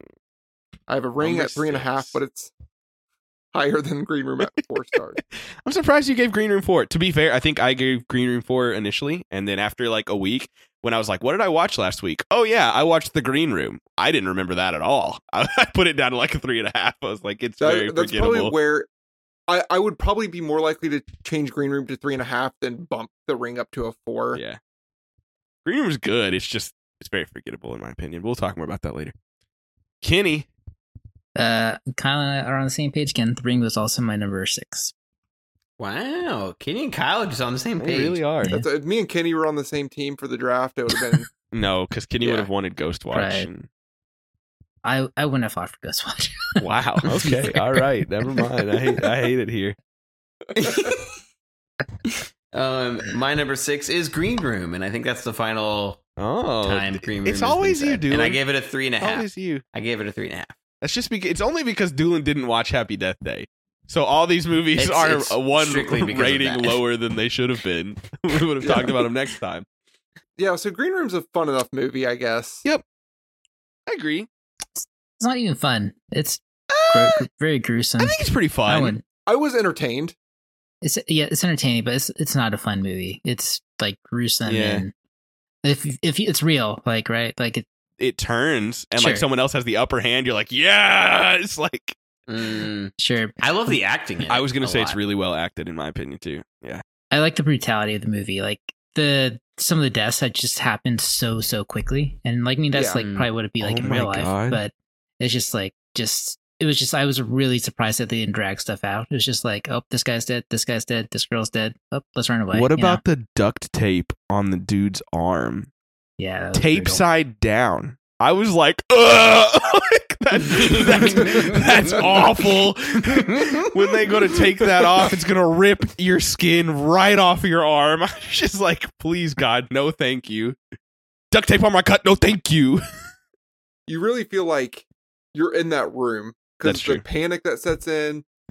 Which I think is where the horror element comes in it, because like that's what you get from horror movies, right? Is the anxiety and like the panic, and you do feel that when they're in the room and they're just trying to plan a way to get out, and they're like, if we don't get out of here, we're dead, and if we get out of here, then we're dead, right? So it's like that was and you're like dealing with like real life monsters. Again, one of the things that always scares me more than like ghosts or anything is like things that could really happen. Like these people exist. Like this could happen. Right. Agreed. Yeah. I really like the punk rock aesthetic of the movie. Yeah. Like you don't see a lot of movies do take on that feel and try to like be really authentic with it too. Like they don't try like, show shit like at a Good Charlotte show or something. Like this is like crusty gutter punks that they're portraying here. Yeah. And I think it's not pop really punk. It is punk. Yeah. Punk. I agree. I thought that was really cool. I didn't look at the cast list at all. And when Patrick Stewart showed up, I was like, what? Where did you come, Patrick Stewart? Is that surprised to be sure, yeah. But a welcome one. And he was like the bad guy. And I was like, oh, okay. Very bad guy. Yeah. This is one of my biggest fears in life because I love Emily to death. But one thing I tell her that she's awful with in real life is that she stares down strangers too often. Like when she's like, they're acting strange. And she'll just like keep looking at them. And like she's like, Josh, like you need to see this. I'm like, Emily, I see that, and we need to look the other way and go the other way. and like I know, like if I'm gonna die in a gruesome way, it's because Emily's looking at something she shouldn't, and we witnessed something we shouldn't. And I'm like, gosh dang it, I tried to get us to leave. So this was my nightmare. A real fear for you. Yeah. Yeah. I do want to say, maybe I'm just an idiot. Well, in fact, I know that's true. But when the movie ended, I was like, the room wasn't even green. And a coworker explained to me that the green room is what they call the room before you go on stage. And I was like, oh. Yeah. Huh. Do you not watch the NFL draft at all? No. Not really? No. I like football. I don't care about watching people in their suits get on stage and say, hey, I'm playing for this team until I'm not. That's fine, whatever. Oh, well, yeah. I just know the green room because that's where the players stay. Nor do I watch Saturday Night Live or any talk show. Like, I think that's where it stemmed from, was like a late night talk show host thing. And so I was actually genuinely confused when the movie ended. I was like, why was it called Green Room? And then a coworker was like, you're stupid. And I was like, oh, yeah. That explains a lot. I get it. Look, I get it. I'm sheltered. I guess I'm not really, but what a mean coworker. Well, no, not really. He's pretty great. Pretty good guy. But yeah, that's Green Room. Our collective number 9 as a total. Our collective number 9. But I mean, I was gonna say we're all the way up to number 5. This is honestly really it's not our collective number 9. That's not how this works. Because it's just the last person to say one. It's gonna, no, because my number 1 is going to be our collective number 1, and none of you all particularly. That's fair. Yeah. It is not fair. It's not, I'm advocating against it. Okay. But that's okay. We could add up all the numbers and find out, but that's a lot of work. You all might be surprised. My number 6, 109876, is The Ring. Everyone's in agreement, but you, Doolin. I gave it a 3.5. It got a 3.5 from me. We all thought The Ring was number 6. Very consistent. What's your number 5, Kyle? My number 5 is a movie that kind of surprised me, and that is the 4-star movie, The Witch. Number 5? What is your top movie? That's too low. I'm so confused for Kyle right now. Boys, I really like The Witch. It's number 5. It's a good movie list. We had some good ones. Even Josh picks were good. Wow. Okay. All right. Kenny. My number 5, I gave it 4 stars. So I liked it quite a lot. and that is Ghostwatch. Hey, thank you, Kenny. I really appreciate you. Mhm. You're the only one that went in Give with it an up. open mind. I'm just kidding. Maybe. I'm kidding. I'm kidding. I mean, you're wrong about the movie, Kyle, but I I'm fell kidding. asleep during it and I restarted it. That's how committed I was to it. You know what? That's honestly a testament to the movie because that's never mind. We'll talk about it later. Doolin, what's your number 5? My number 5 is The Ring at 3.5 stars. Hey yo, time to talk about The Ring. What an iconic movie. It is. I remember seeing The Ring when I was a teenager, and it freaked me out a lot. And I haven't seen it since. And what really struck me this watch around is I was really struck by the imagery. Just like, I think that's like one of the strongest points of the movie. Just like the disturbing imagery and just like how they make stuff scary without it being like, relying on too much on jump scares. There are jump scares, but like a lot of the other just creepiness and unease is created from those the disturbing imagery. I was just really struck by like this time around just the melodramatic acting, like, or just the melodramatic feel of it. It was just I don't know if any of you else got that, but I was just like, wow, this is just like so. This doesn't feel real. You know what I mean? I can understand that. I don't think that if I noticed that in the movie, it wasn't apparent enough to really bother me or pull me out of it. I can definitely think of scenes where, especially the main actress, though I think she did a good job. There were like a couple of times where it's just like overdrawn, just like just the way she speaks or something. It's like it definitely feels like a melodrama, almost like you're watching something like that. So I totally get what you're saying. I don't think it really bothered me personally.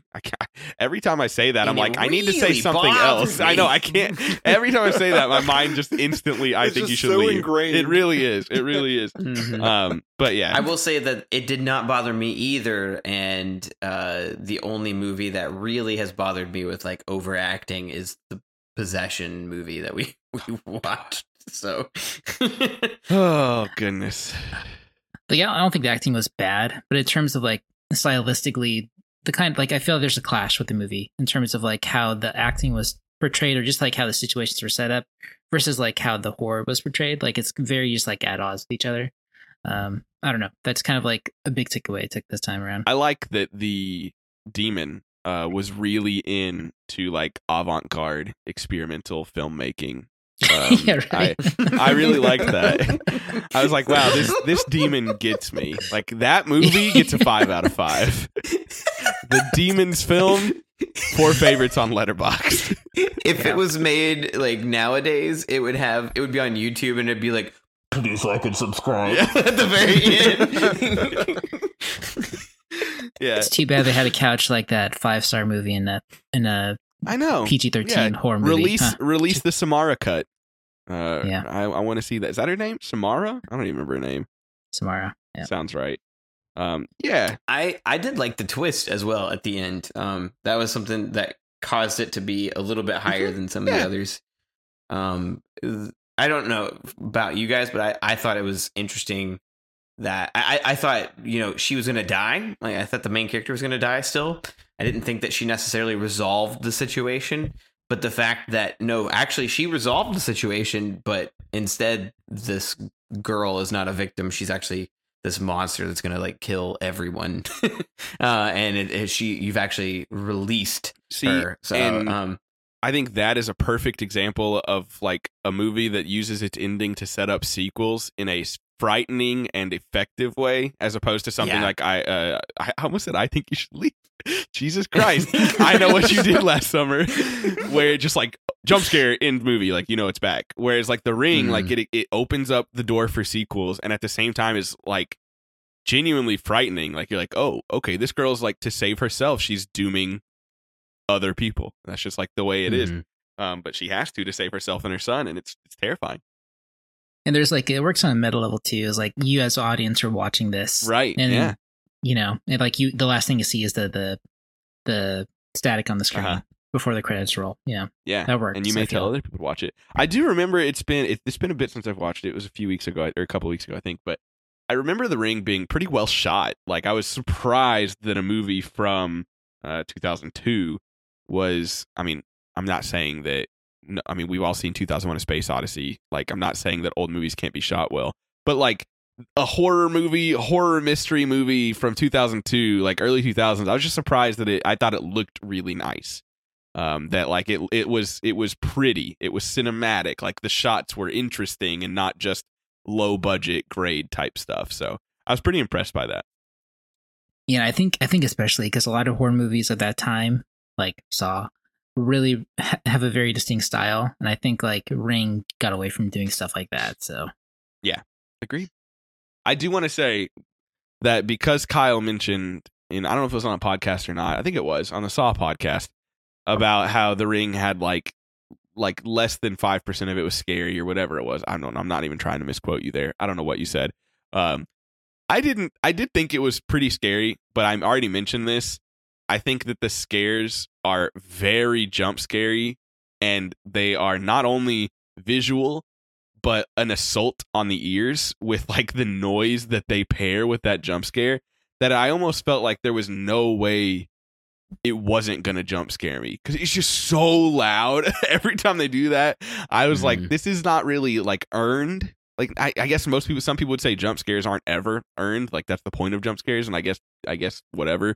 But these in particular scared me. But at the same time, I was like, that's stupid that scared me. Like it was just because it was freaking loud. Like it scared me because it was so loud, and I'm bothered by that. I want to add and just say that like I've always been a fan of like found footage, Same, staticky, like weird film stuff like that. Like I got really into with Jash, actually. He got me into it, Marble Hornets, which was like the Slenderman era. I don't know if you guys ever got into like online, not movies, but like web-based series that were horror themed. I never did, but really. I really like those. Dylan, can I recommend a movie to you? Oh no, is it Skinamarink? No, I mean I Okay. whatever. I genuinely recommend Skinamarink to everyone. I'm not saying people would like it. I'm worried that it would terrify me. I'm legit worried I might leave scarred. I'm not. If I watch it. I recommend it. I recommend you check it out. But the movie that I want you to check out in particular is called "We're All Going to the World's Fair." Okay. So is it found footage stuff? It's not found footage. Well, yeah, it is. I'm trying to remember. It's been a while. I watched this almost a year ago, probably. Okay, no, it was not that long ago, but it was in March. I watched this in March. And it's not even like super horror-y, and I'm sorry to derail the podcast, but you mentioned talking about like internet things. Like We're All Going to the World's Fair is about a girl that gets like caught up in an internet horror forum and kind of like how that overtakes her, basically.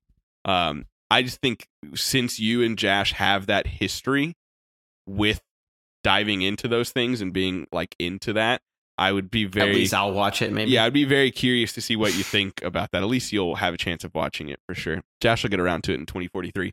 Okay, the next movie, it's actually on my list, and I keep moving my list because I'm doing something else. My next movie is Happy Death Day, which I thought was a very good movie. I liked it a lot more than I thought I would, and we'll talk about it more when we get around to it. But I gave it a 3.5. Teetering on 4 for me. I thought Happy Death Day was quite good. Kyle. My number 4 is Happy Death Day. 4-star movie. Kyle, we did it again. Happy Death Day is also my number 4. I'm beginning to think that Kenny didn't make a list. He's just copying Kyle. I also get 4 stars. So. Okay. That's really cool that you guys have similar tastes like that. Hey, I was just right behind him on Happy Death Day. Okay, we're all there close. I'd be curious to see if you watched it. I think it'd probably fall in about the same vein. I think this is a really fun movie that is really solid and good, but not fantastic. Like, I would bet it would fall in your top 6 and out of your top 3. I would expect like 6, 5, 4. One of those rankings for you. We can talk about it now because Doolin hadn't seen it. I don't know how spoiler we want to get, if we want to not spoil it for Doolin, but really it's a movie that's really fun. Go for it. It doesn't really hinge on its spoilers. Like there's no real plot twist. At least I didn't think so. I've seen Groundhog Day. It's fine. Yeah. What do you all think about Happy Death Day? It's a very clever movie. Mm-hmm. Like I think the writing is very smart and the scenario design and couching like the Groundhog Day concept within a horror movie. Literally like calling it out. Perfect. Yeah. Yeah, it was surprising to me, right? Like I thought it was going to be like some just stupid horror movie that was just like cheap to make, and they were just hoping to be like a box office smash. I don't know. It really impressed me when I watched it because I didn't think it was dumb. I thought it was going to be dumb, and it was just really smart. The twist I thought was good. It's one I did not see coming. It was just impressive. I think it affected my score actually. Like I think having a low standard for it and then it being like, wow, that was actually really enjoyable, like kind of affected me in a positive way. Well, I think it's similar to I Know What You Did Last Summer, which still was my lowest rated, but like I had such little expectations that it elevated it. And I think a lot of the same for Happy Death Day for me as well. Now, whether that's because I thought the movie would be bad or because I was just pissed at Josh and didn't want to watch it, but it was still good. I really liked it. I thought the acting was actually really great, and I think it's really a triumph and a testament to the movie, in my opinion, because I didn't really jive with the first half. Like the second half of the movie is way better. The first half's fine; it's perfectly enjoyable. It's just not really into it, and it has to set up the Groundhog Day stuff, right? It has to set up the payoff. And I thought it was really a testament again to the movie that like at the end of the day I was like, yo, Tree is dope, like she's cool, because you start like not liking her, or at least I did. Like you just it starts off and you're like, this girl is awful, and then at the end of the movie you're like, hell yeah, Tree, like all right, not only are you a cool character, but they also named you Tree and I still like you. Like that's pretty dope. Yeah, I mean, she had like a really good like arc right? As a character, you know, like she started being like pretty trashy to like to someone who's very likable. So yeah, totally agreed. Just like Groundhog Day. Never seen it. Yeah, actually, true. Yeah, true. Was it the final scene where they called out Groundhog Day, or was it? I don't even. Yeah, okay. I think it was like real close to the end of the movie, right before the credits. Yeah. And also I forget his name, but the main guy actor, good, charming. You wanted to root for him. You had the moment where she had to do something to get him back. Without, I mean, it's pretty spoilery, but without going super deep into it. And I thought that was really good. It was really sweet. Oh, and I mentioned this in my review and to you all earlier. I did not have Happy Death Day Will Make Me Cry on my bingo card, but it did. I cried in Happy Death Day. I'm a crier though, so like it doesn't mean a lot. But when she what scene? When she was with her dad, when she had a conversation with her dad, it got to me pretty good. I was like, oh, it's really sweet and sad. And I started crying during Happy Death Day. Who would have thought? Not me. Did you cry, Kyle? No, I did not cry. I did not cry. For shame. You all have no feelings or emotions. Maybe I cried in one of my top 3. Doolin, what's your number 5? 4? What? 4. My number 4 is the Babadook or Duke. The Babadook. Yeah, I thought it was Babadook, but they said Babadook. I also thought it was Babadook or Duke, and then they say Babadook, Duke, Duke, and I was like, Duke, oh, okay. Apparently it's Duke. Yeah, and I gave this one a 3.5 as well. It was teetering on. We'll get into why.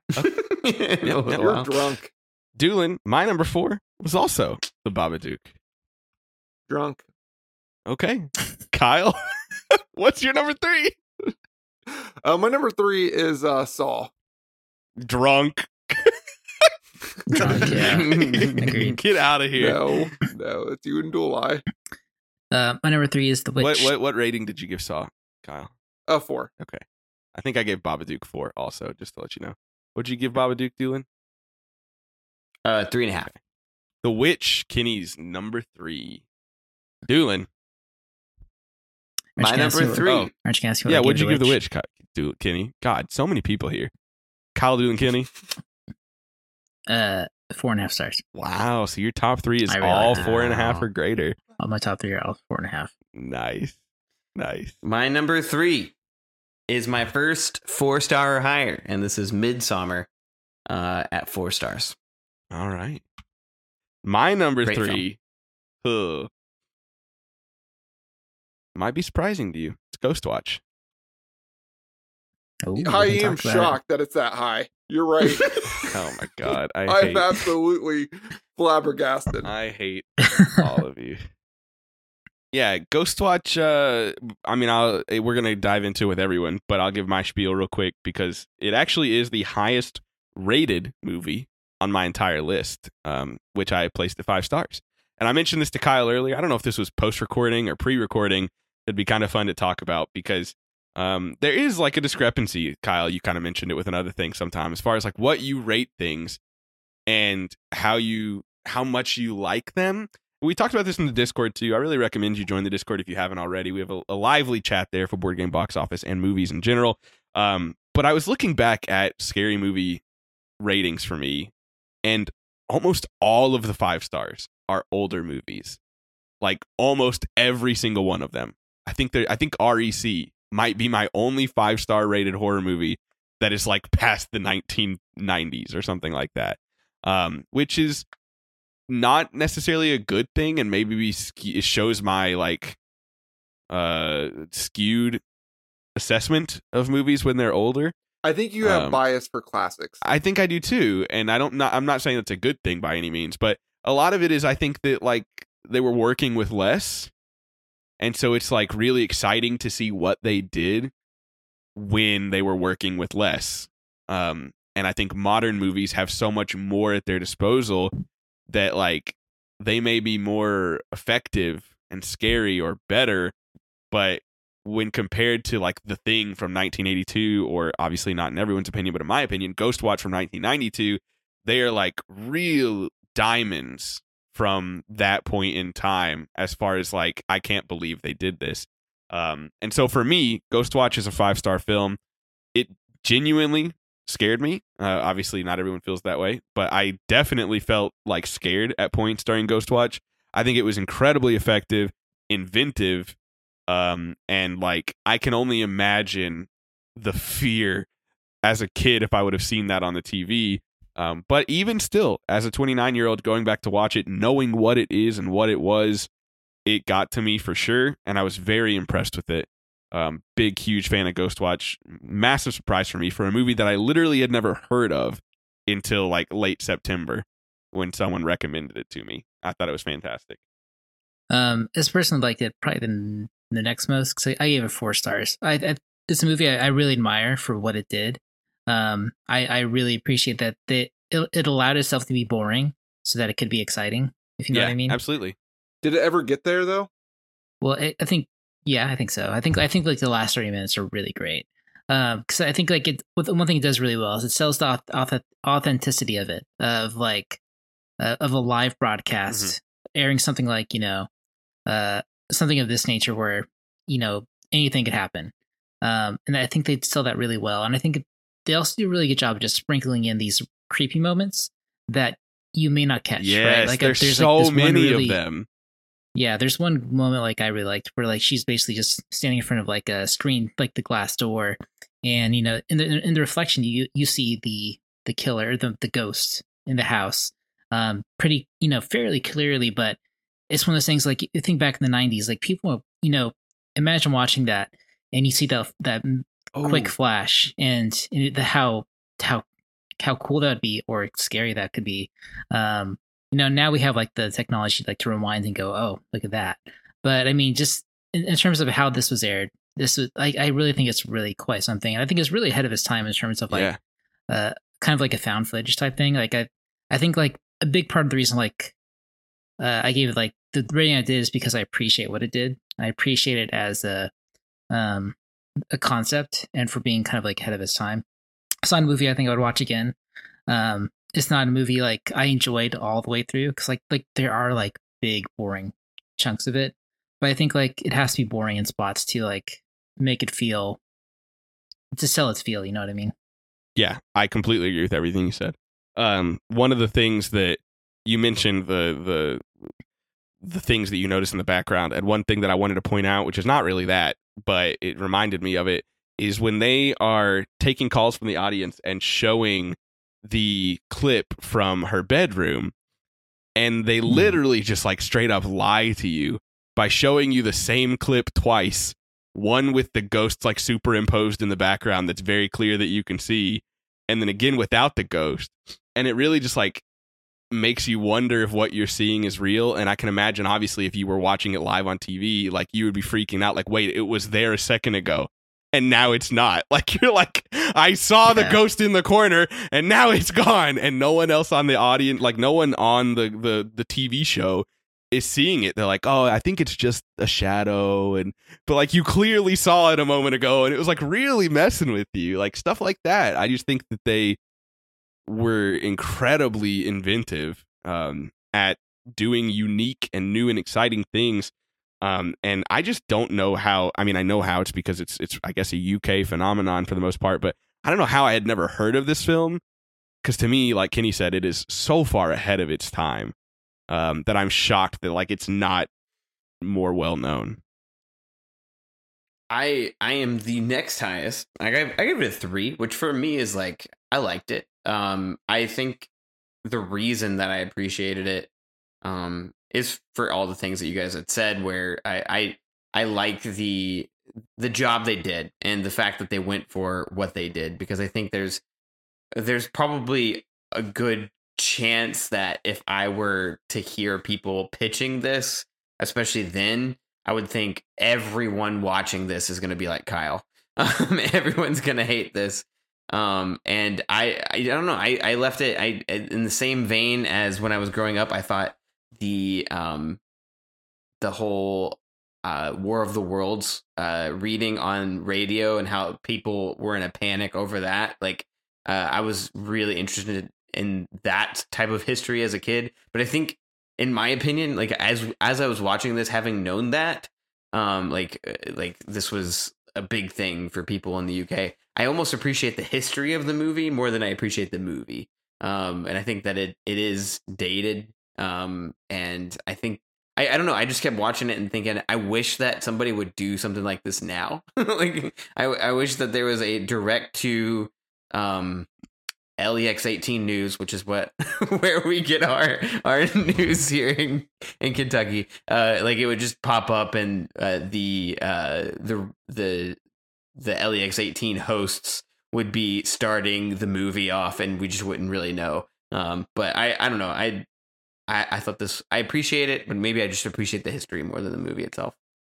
Yeah, and the thing is, I don't think something like this will ever happen again, in terms of like, it probably won't. Yeah, I think like the internet's too pervasive and people are too cynical to really fall for something like that. So, are you kidding me? We fall for fake news all the freaking time. Well, yeah, because it's just like some people will, but there was also just genuinely a lot of backlash on this movie. Like there was a lot of people that, like, I mean, you can look into the history of this and attribute it all you want. Like some people attribute like a death to this movie because someone committed suicide because they thought that Ghosts were real after watching this. Now, whether you want to attribute that to this movie or that person having problems prior to is another story. But like people associate that with this, and it has a lot of like negative connotation in history. And I don't think they've ever aired it again, as far as I'm aware. I will say Kyle does have a point.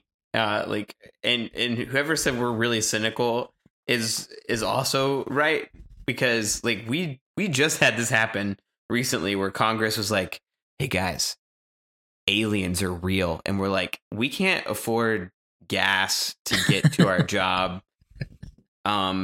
We don't care. Who cares? Yeah, right?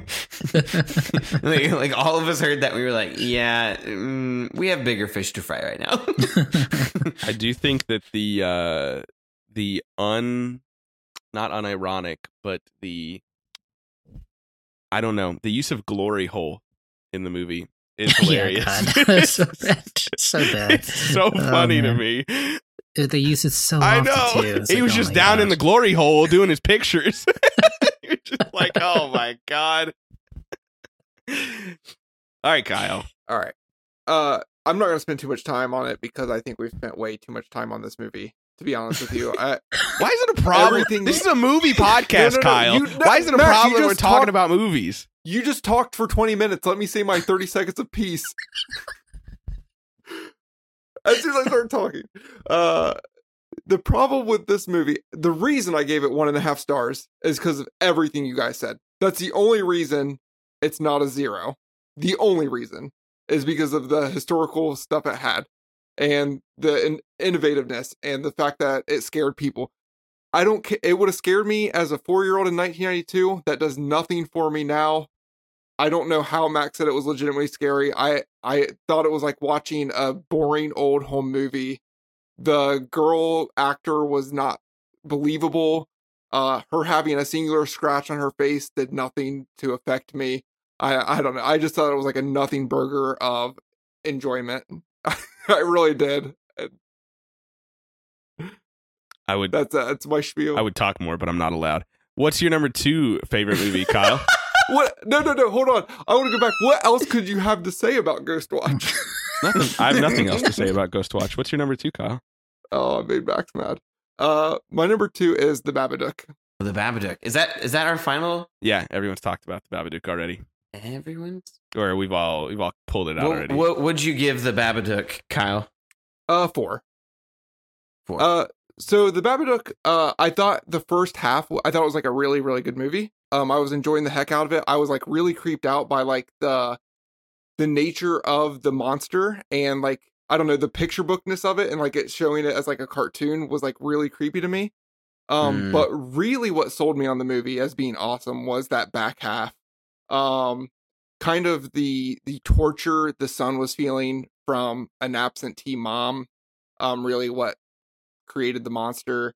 The torture the mom was feeling from having to be a single parent, losing her husband. All of that stuff really sat with me.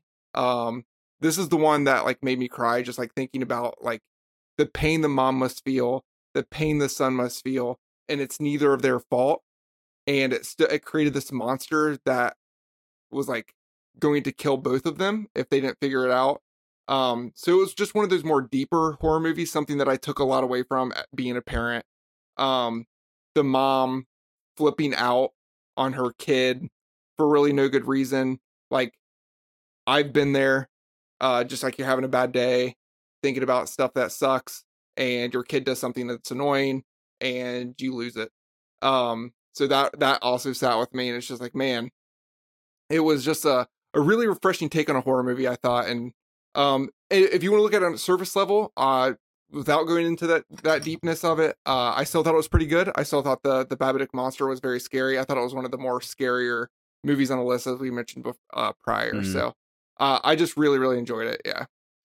I think you're right on it. And I think the way I kept thinking about it as I watched this film was that the style of the book and the creepiness was like, even in the colors used in the movie the whole time, or the lack of colors. And yeah, it was very dark. It was really well done and really creepy. I gave this a 3.5 stars, and I think if you check my Letterboxd review, I literally say this is a 4.5 movie, and it gets -1 point because of the dog scene. I just can't stand that. Like, I hated that so much, but it's a really good movie. Yeah, I like the Babadook a lot. I think Kyle said pretty much everything. Some people say that like the monster is like cartoony, which it kind of is. Like, it's not, seeing the monster is not particularly scary, right? Like, the monster itself does not appear as frightening. But like, it didn't pull me out of the movie in any way, shape, or form. And I think that just the effectiveness of that mother-son relationship, of the trauma and the back and forth of like just inescapable harming each other. Like, well, I mean, the kid is a kid, so I shouldn't even attribute that to much, but like, they are just like at each other's throats because of nothing, and it's like really hard to get through. Like, I was very affected by this film. Like, it really bothered me. Like, my stomach was like unsettled. Like, I'm just sitting here watching this and I'm like, dude, this is like, she yelled at her son 8 times. It really bothered me. It's genuinely upsetting. And then I think that, I don't know if I mentioned this in my review or not, but the end of the movie I thought was really well done. I thought the way that they hide away the trauma and deal with it. It doesn't go away. It'll always be there. It's always present. It's a matter of learning how to live with it than it leaving. And I think that's really applicable in many different things as far as trauma goes, whether that be death or whether that be, which in this case it was. But it's just, yeah, I thought it was really interesting, and the ending kind of sold it. Like, I was already really sold on something. I liked it a lot. I think I gave it a 4, maybe even a 4.5. I don't recall. I think it was just a 4, but I liked it a lot, and it really stuck with me both during the movie and throughout. Really, I don't know, effective in my opinion. I gave it a 3. I thought it was good. I think my problem with this is a bit on the nose. Like, I think like theme wise and just like the movie establishes what the movie is about in like the first 2 minutes, right? So I think it didn't leave a lot of room for interpretation or kind of discovery, which is like, I think like in a movie, like a more cerebral horror movie like this, I think I would have liked more. But I do think like the acting was really good. I think like the main performance by the main actress was, I agree, great. I think like the son too. You know, he really hit the notes of being annoying. Oh, yeah. He hit those notes perfectly in the first 30 minutes. Yep. I think that, and it was very triggering. right. Like, it's just like, oh man, I feel for that mother right now. I think that's part of the effectiveness of the film, is that like the opening 30 minutes, he is awful, and it like puts you in the mom's shoes, and you're like, oh my God. And then as the movie goes on, you're like, I'm the baddie. I was also really mad at the kid, and you're like, the kid just like flips the switch, and now you're like, dang it, it did exactly what it should have. It made me upset with the child, and then it made me realize that I was the problem. It's just like, I think it was really effective at making you feel bad about it. But yeah, good movie. Not my favorite though. Fair enough. All right, Kenny, what is your second favorite movie? My second favorite movie is Drag Me to Hell. It's not on someone's list yet, so I can't talk about it, but I'm excited that it's on someone else's list higher than mine. Oh, no. I'm excited about what that means for your number 1, which is fantastic. What'd you give Drag Me to Hell? 4.5? 4.5, yeah. My number 2 is so here's the problem. Happy Death Day. My number 2 Happy Death Day was one of the scariest films I've ever seen. Like, in terms of creepiness, in terms of setting, it really bothered me. And that was The Witch at 4 stars. Oh my God. It's crazy how much we've said that. I think I count for 70% of it. Okay. Great. The Witch. We can talk about it because it is my number 2. The Witch. Great. Oh, I had it the highest. Well, you and me both. Max did. Oh, okay. You had it at number 2. Yeah. Okay. I just put it down there as my number 2, and I kind of struggled with which one to put in my first spot. We'll talk about that later. Yeah, that's the thing, is like I had The Witch or Midsommar as number 2, but I think The Witch is scarier while like a more horror film, while Midsommar is maybe a better film. If that makes sense. Enough. But all right, let's talk about The Witch. Doolin, you were about to talk, so go ahead and start up your talk there real quick. oh man, even just the whole setting idea. I don't know what it is about like 1600s, old, like it already Bald puts me in this Northeast, really like uneasy feeling. But like just seeing what they had, like the family themselves, they're squishy. Like they at one point, there's a little boy, like 12-year-old boy who is walking through this forbidden forest with a giant rifle, and I'm like, he's dead. Like, there's no chance any of these people survive this encounter. And it was just, the whole movie is intense, and you're just waiting for the inevitable, because in the 1600s, they don't have a phone to call the police. They don't have a cavalry that will get called to come and save them. They don't have anything that we have, even though those things that we have are probably just false comforts for me. But this film, I don't know. Somebody else take over. I don't like it. The movie is really laced with like a lot of like very, very heavy religious themes. And like if you have an upbringing like around like the church and religion and stuff, like that stuff can just hit harder.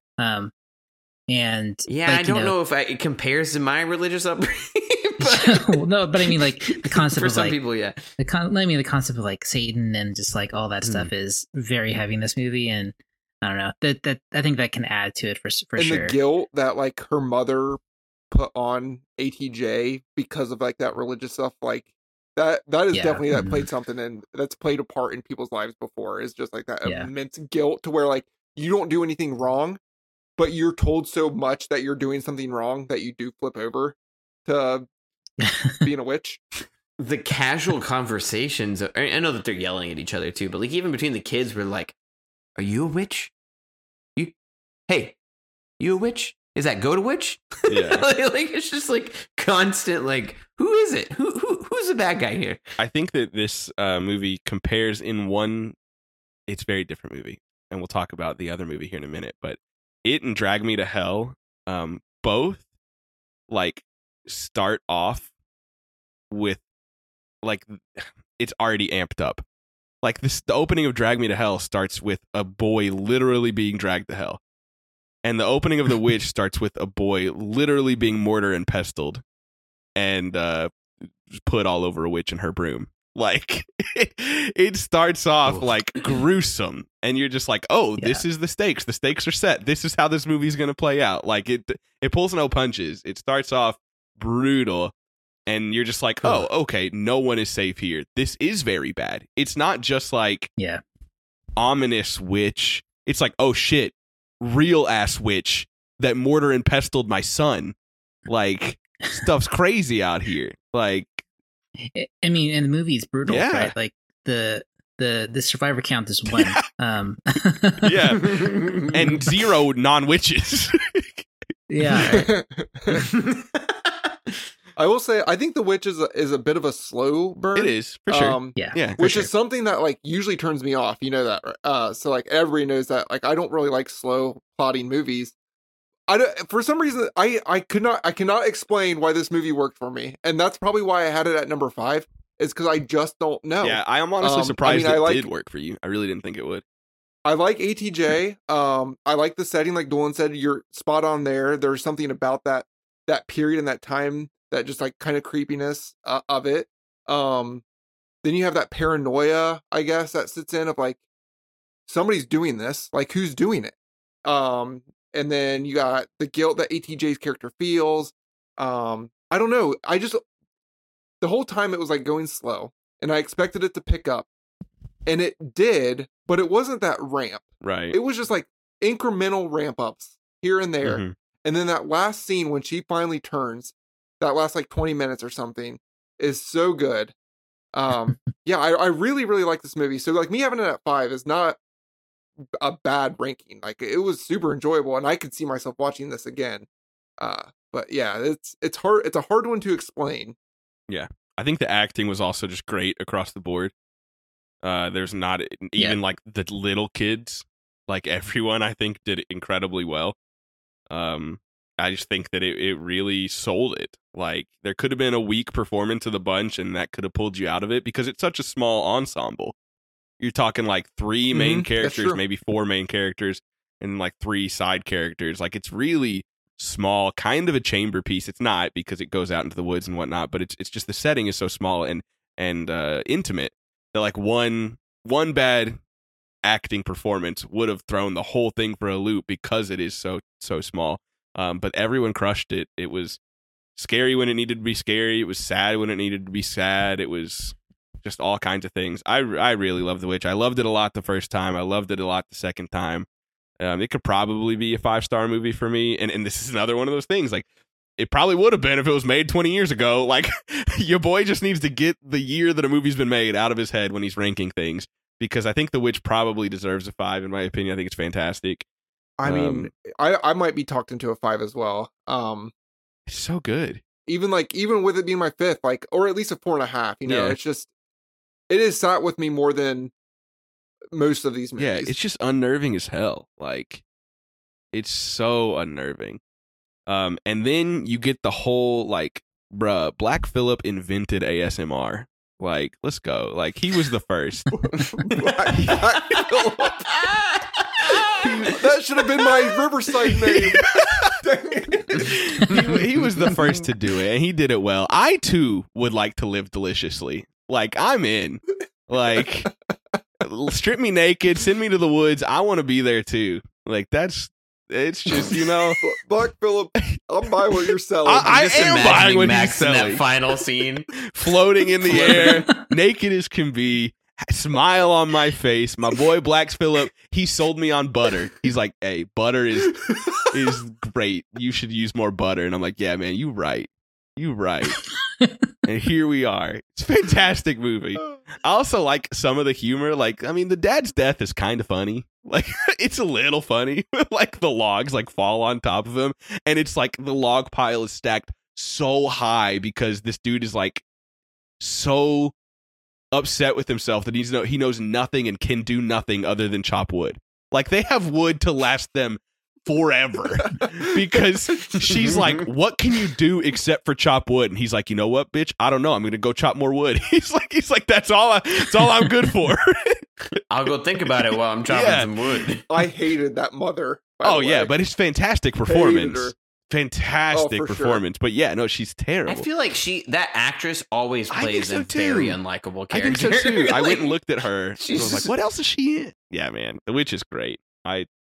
I think it's great. And it's really like unnerving. We haven't even really mentioned the two littlest kids much, but they play a really important role as far as like maybe like being the conduit for Black Phillip to like kind of infest the place. Mhm. And it's just Yeah, 'cause scary. you're never really sure, like you're never really sure like where this is coming Right. from. Like it isn't until like 80% of the way through the movie that you realize, okay, it's not You're her. like, oh yeah, that Uh, goat is a demon. It is a witch. It's Yeah. just like yeah. Oh, the kids were talking to it. Oh, okay. Oh, yeah. all right. Except for Black Phillip made him say that it was her and it wasn't her and stuff like that. But then it was her and crazy. Yeah. And I think like I really like The Witch too because kind of like it's like Midsummer as well. Like this is a movie that has like a lot of just like nuance and subtlety to like the characters and like what they're going through and like what it represents. And like it's like kind of like Kyle mentioned, like this is a movie you can kind of sit back and unpack Mhm. the days For sure. after and try to figure out like what happened and what were the themes and stuff like that. And that's stuff I really enjoy in these kind of horror movies. So I think I'm also just on board for folk horror in general. Like, I Yeah, just I like agree. folk horror movies. I need to seek out more of them because they're just really interesting. yeah, and I mean the setting of this like really helps too because like you're basically put in this foreign land where you only kind of like understand what they're saying. Like like Yeah. when I was I'd have watching it, subtitles on. Oh, yeah. yeah, Amber recommended I watch the subtitles because like you kind of have to like to really Oh, glean yeah, what they're you saying do, for sure. unless like you're well versed in like King James. Yeah. Doolin didn't have Verse, to use right? subtitles. No. No, I'm not a King James man. Thouest hath thee taken thy butter to thy Black Phillip. Get the butter. Yeah. I also think the score is great. Like the soundtrack that's just so like eerie behind it. Yeah, Black Phillip 1, That Family 0. That score is great. Thomason won, I guess. She left the family and joined Black Phillip, so she can have a victory. Yeah, she switched sides. That's true. She changed teams. She was losing and hit the pause button, changed teams. Can't beat 'em. Join 'em. She got She got traded. traded to the Black Phillip and the goat, the witches. Yeah. All right, Kyle, give us your surprising, shocking, even number one. Dawn and I have never been so far apart. My number one is Drag Me to Hell. Yeah, there we go. My I love God, it. was that movie a blast? Ain't it? Ugh. It is So the good. exact kind of camp horror that I want, baby. It was so much fun. I didn't care about the bad CGI. I cracked up. I laughed out loud when she like pukes in her bedroom and like the eyeball shoots out. I was dying. What about the cat? I was like, that's What what, about the sold me cat? in the movie. Dude, everything was so great. Everything. And like the dinner scene, the dinner party scene with at Justin Long's parents was so awesome. And like how cheesy his parents were, like, oh, she's not a doctor. Ugh. It was just like so cliche that I loved it. Oh man, I don't know. Yeah, the Just a movie is blast. over the top in every aspect, and I love it for it because like it just makes it like I never take the movie seriously because it is just it's ridiculous. It's stupid. But I think it just makes it also just like so much fun. Because like you can tell like Sam Raimi had so much fun making this movie, I think. Just because like I think at this point, like he's pretty well established. He's made the Spider-Man movies. I would have to imagine the studio said, okay, make a PG-13 movie, but you can do whatever you want. And Is this a blank check movie for Sam Raimi? I think so, yeah. And it's kind of like everything like I think he likes. And it's also everything I like in a Sam Raimi movie. So the only thing that would make it better is Bruce Campbell. But it's okay. Oh yeah, I didn't notice that. I guess Justin Long. I don't know. After seeing him in Barbarian, I want him in every horror movie, in every horror comedy. He's in so many. Yeah, I feel like he's in a lot. I want to talk before Doolin goes because all hell's about to break loose. Do I need to? Of course you need to. Should I? You have to. I don't. Do I You really need do. to though? I thought Drag Me to Hell Okay. was fine, good. Even again, I liked every movie on this list at least positively. It was pretty low on my list, of course. I have a lot of the complaints that Doolin has. I think it bothered me less. I think Doolin and I's complaints are probably like equal, but I was able to appreciate the movie and have fun with the movie more than he was, despite the complaints. So I fall pretty smack dab in the middle. I think that it is fun and it is entertaining and it is really stupid in both good and bad ways. So like I guess I'm fin sitting here, and you all like to say I do that anyways. But I think the movie's I think it's fine. It's not a movie I loved. There's a lot of complaints that I have with it, but I did have fun. Like no doubt about it. There were moments that were fun for sure. I'll start with what I liked about the Nothing. Boo. The first 5 minutes, the opening was good. And then we get to our main character, who might be the worst main character I've ever seen in a movie, bar none. You may not like the main character, but the movie also does not like the main character. Like, I don't think a movie has ever treated a character worse than they treated her. Oh, her throat was violated like 40 times. I mean, everything was By violated with her. Justin Long. She got fucked over so hard. So I mean, if you don't like her, I mean, you know what? The movie didn't like Sam Raimi didn't like her either. But here's the thing, though.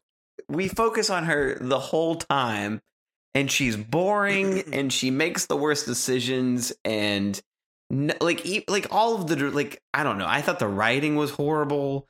I thought that the CGI was awful, and it was like they hired a dude who only knew how to do throat related CGI, and even that was bad. Like the girl had her like a throat fist punch down her throat once. There was a cat that popped out of a dude's mouth. I think people threw up like 50 times. It's just threw like up 50 times.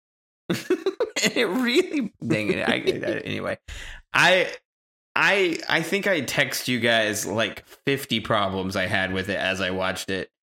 And really it all comes down to like, okay, again, with final girl type films or any horror in general, I think it needs to lead up to a good ending. Like the ending of horror films make or break films.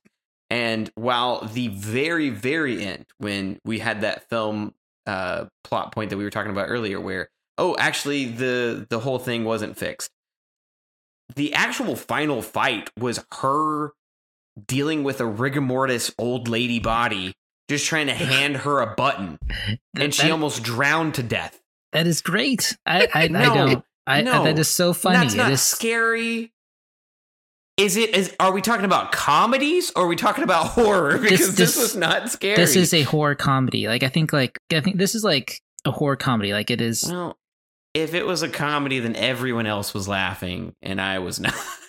I mean, the horror part is like coming from like the setting and the tone of just like the gross and creepy stuff. But like, I mean, it's a movie that's supposed to like, I think, elicit a lot of just like laughter over just like the ridiculousness of it. Like, you know, the fact that she had to fight a dead lady, try to put a button in her mouth is hilarious. And the fact that like at the end, the old lady like still got it on her, and you know had it sucked on her chin again. He's like, perfect, chef's kiss. I just thought it was dumb. I didn't think that was funny at all. I just thought it was dumb. I don't know. And there were lines that like I mean I guess I laughed at because I sent them to you guys. I was like, "What do you mean?" Like the lady who she gets to help her. There he's like, "Oh, it's an expert, but you got to pay her $10,000 or she's not going to risk her life." And then you meet the lady and she's like, "I've been waiting 40 years for a chance." And I'm like, "Dude, what? The reason you've been waiting 40 years is because you're charging 10 grand to do this thing." And she's an expert. She dealt with it one time when she was a child and she lost. Like, she's not an expert in this at all. It's just, I don't know. So many problems with this film. And I was slightly happy by the end of the film when she lost. The hero came back, which was the demon, and dragged her The to button hell. is the real protagonist of the story. But can we talk about the fact that too she was like looking for people to potentially condemn to hell with the button, and she saw some like kind of shady people, and then she finds this pleasant old man just sitting in the corner. She's like, "Oh, he's gonna die soon." It's like, girl, you're not just killing them, you're damning them to hell. like it's like, really, you're gonna pick this guy? Like, Sorry, don't be old. Of all people, you're the one to say that. Kenny. Oh yeah. That's Anyway. fair. This is fun for me. It's normally me like arguing, and I'm currently like smack dab in the middle. I'm enjoying you all talking over each other and I don't yelling. even, It's fun. I can't even combat Dolan because I know I'm not going to change his mind. And it's weird for me because there's so many times where Max and others, not just Max, where Max has said, like, that's the point. That's the point. And I'm like, I don't care if that's the point. It was boring.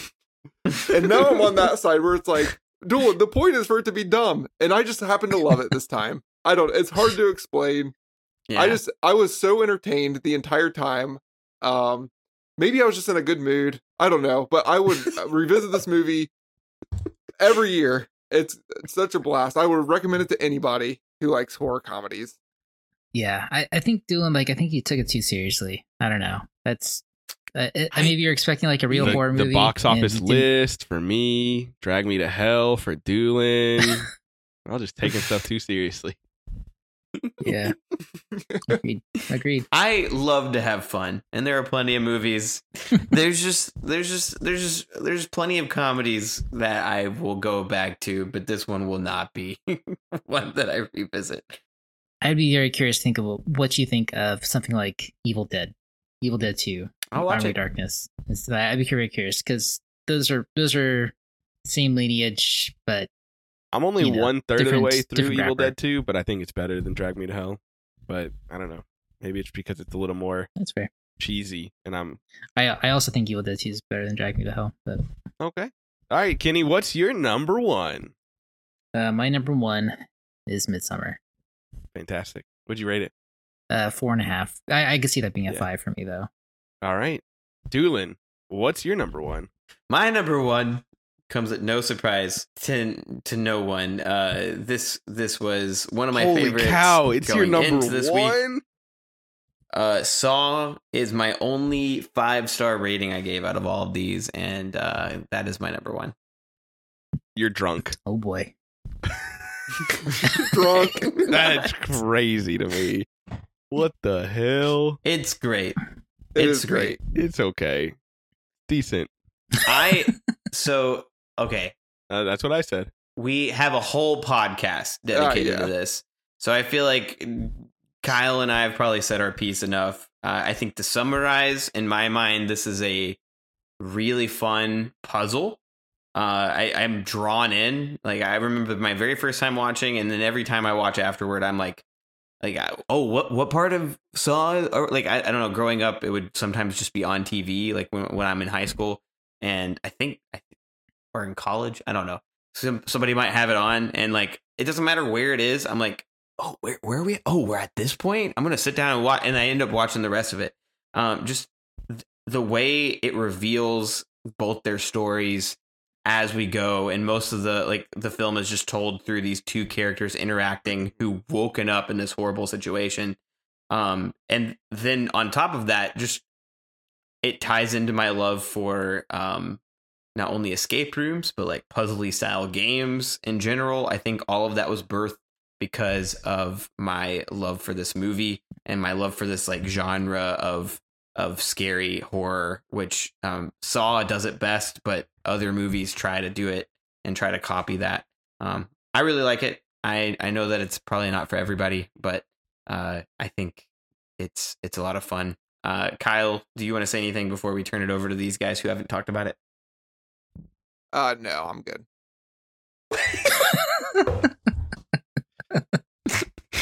The first thing I want to say about Saw is that I do think it's interesting that this was like the catalyst, the creation of a whole torture porn genre, when in all actuality, the first Saw is very tame.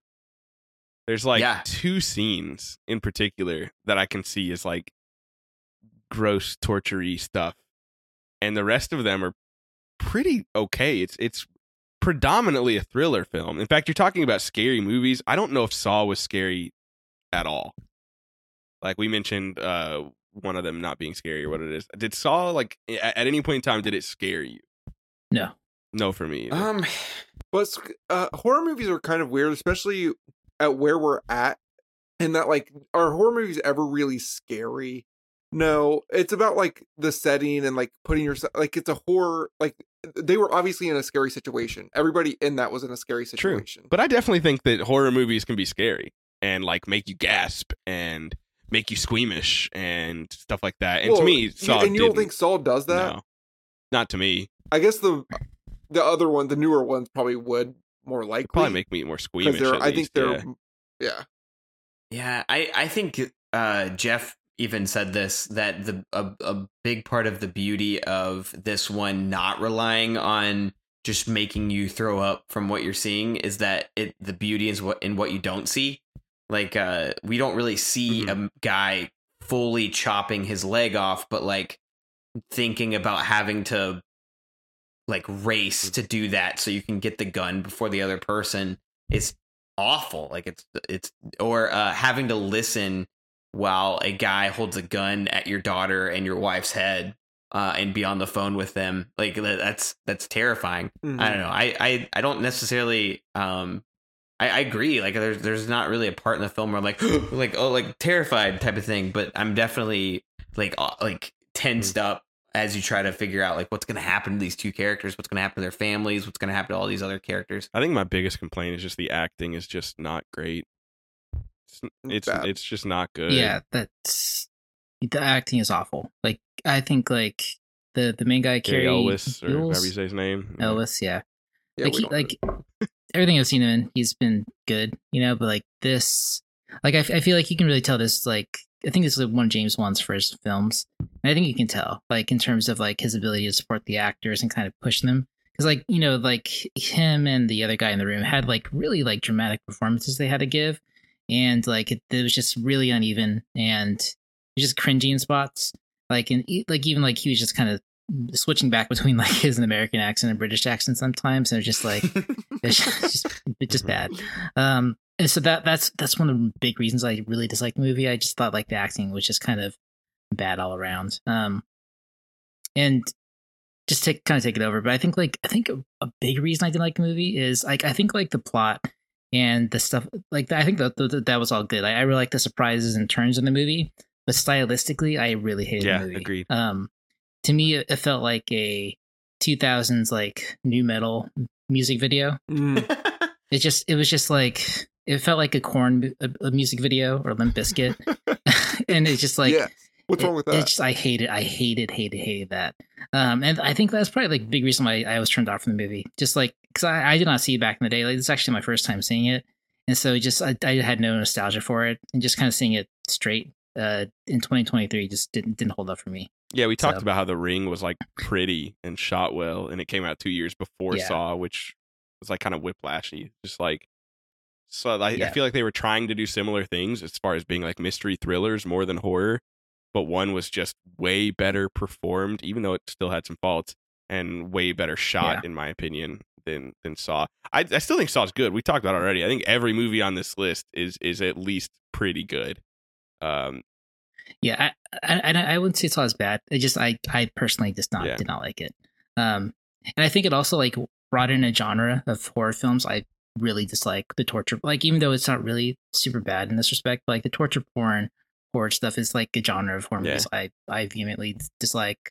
I mean, like like I saw, like I remember seeing like shortly after this stuff like Funny Games, and that movie ruined me, and just stuff like that. I just that kind of style or subgenre, I can't jive with. So I don't know. I think from this, again, I talked about like bringing in like escape room games, but like the idea of a maniac creating games for people is always something that has drawn me in. Like Emily and I were really into Squid Games when it came out not too long. Like actually that was a while ago, wasn't it? A couple of years, like 2 years ago. I don't know. Like almost 3, yeah, probably.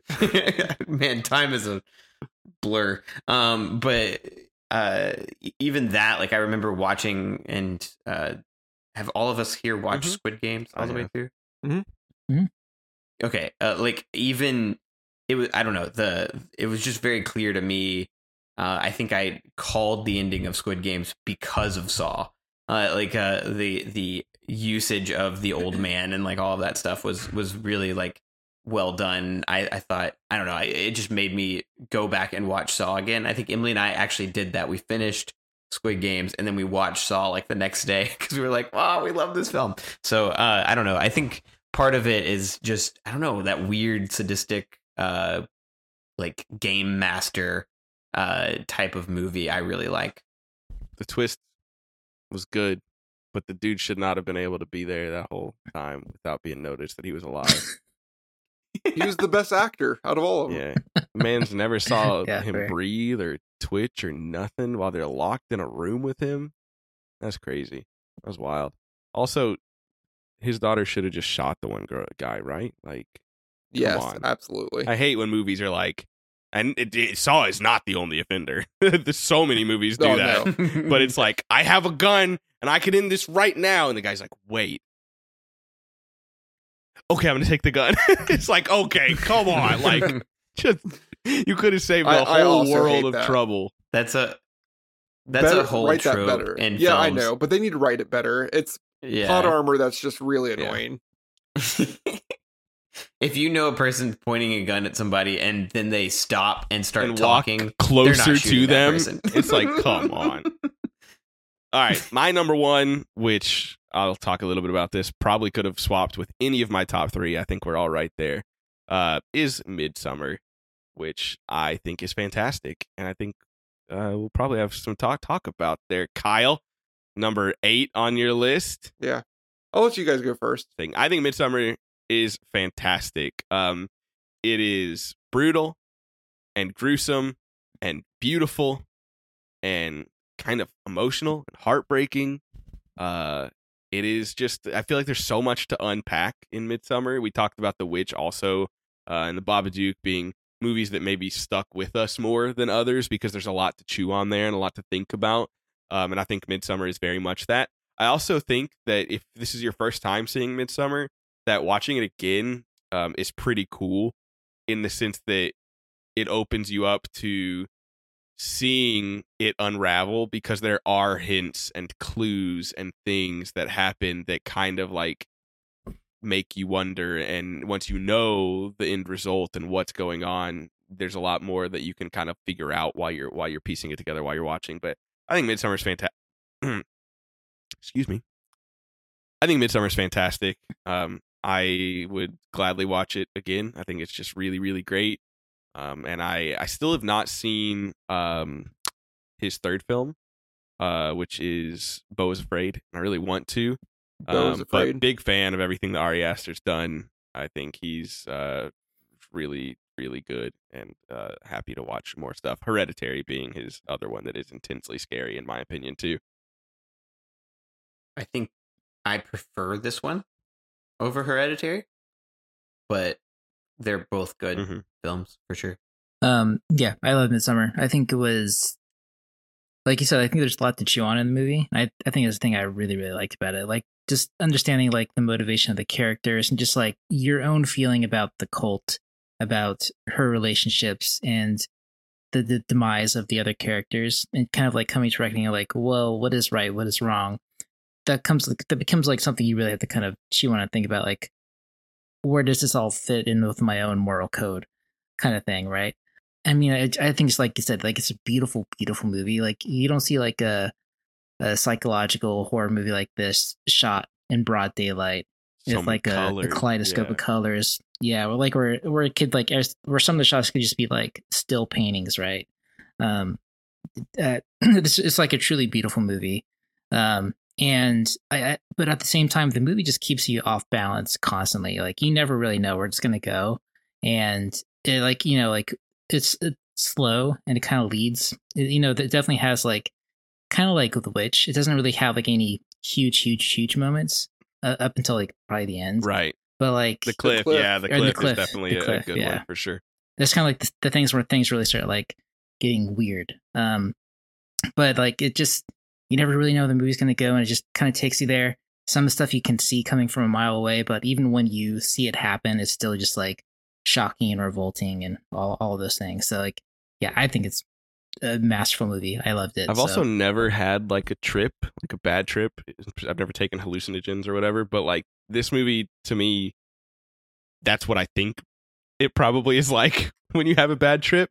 There's so many small things happening in the background, like things on paper that are like rotating and moving, and the flowers like have like breathing in them, and like you can see faces and things when they're having these like bad trips, and it's like that. It's so unsettling. It's just like, and you know that they're not like all there. Like, this stuff is happening around them, and you have to deal with it as someone who is of sound mind, and you're like watching them, and you know that like they, like, you can argue that Christian is a bad guy, but see, He sucks. he was also raped. Not a rock Like, star. he was also taken advantage of hugely.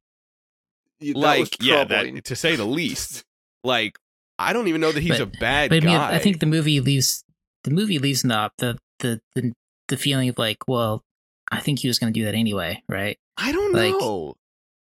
I mean, but I think that's like a thing. I do Yeah, like that movie. it's Like, something to chew on. there- I mean, right?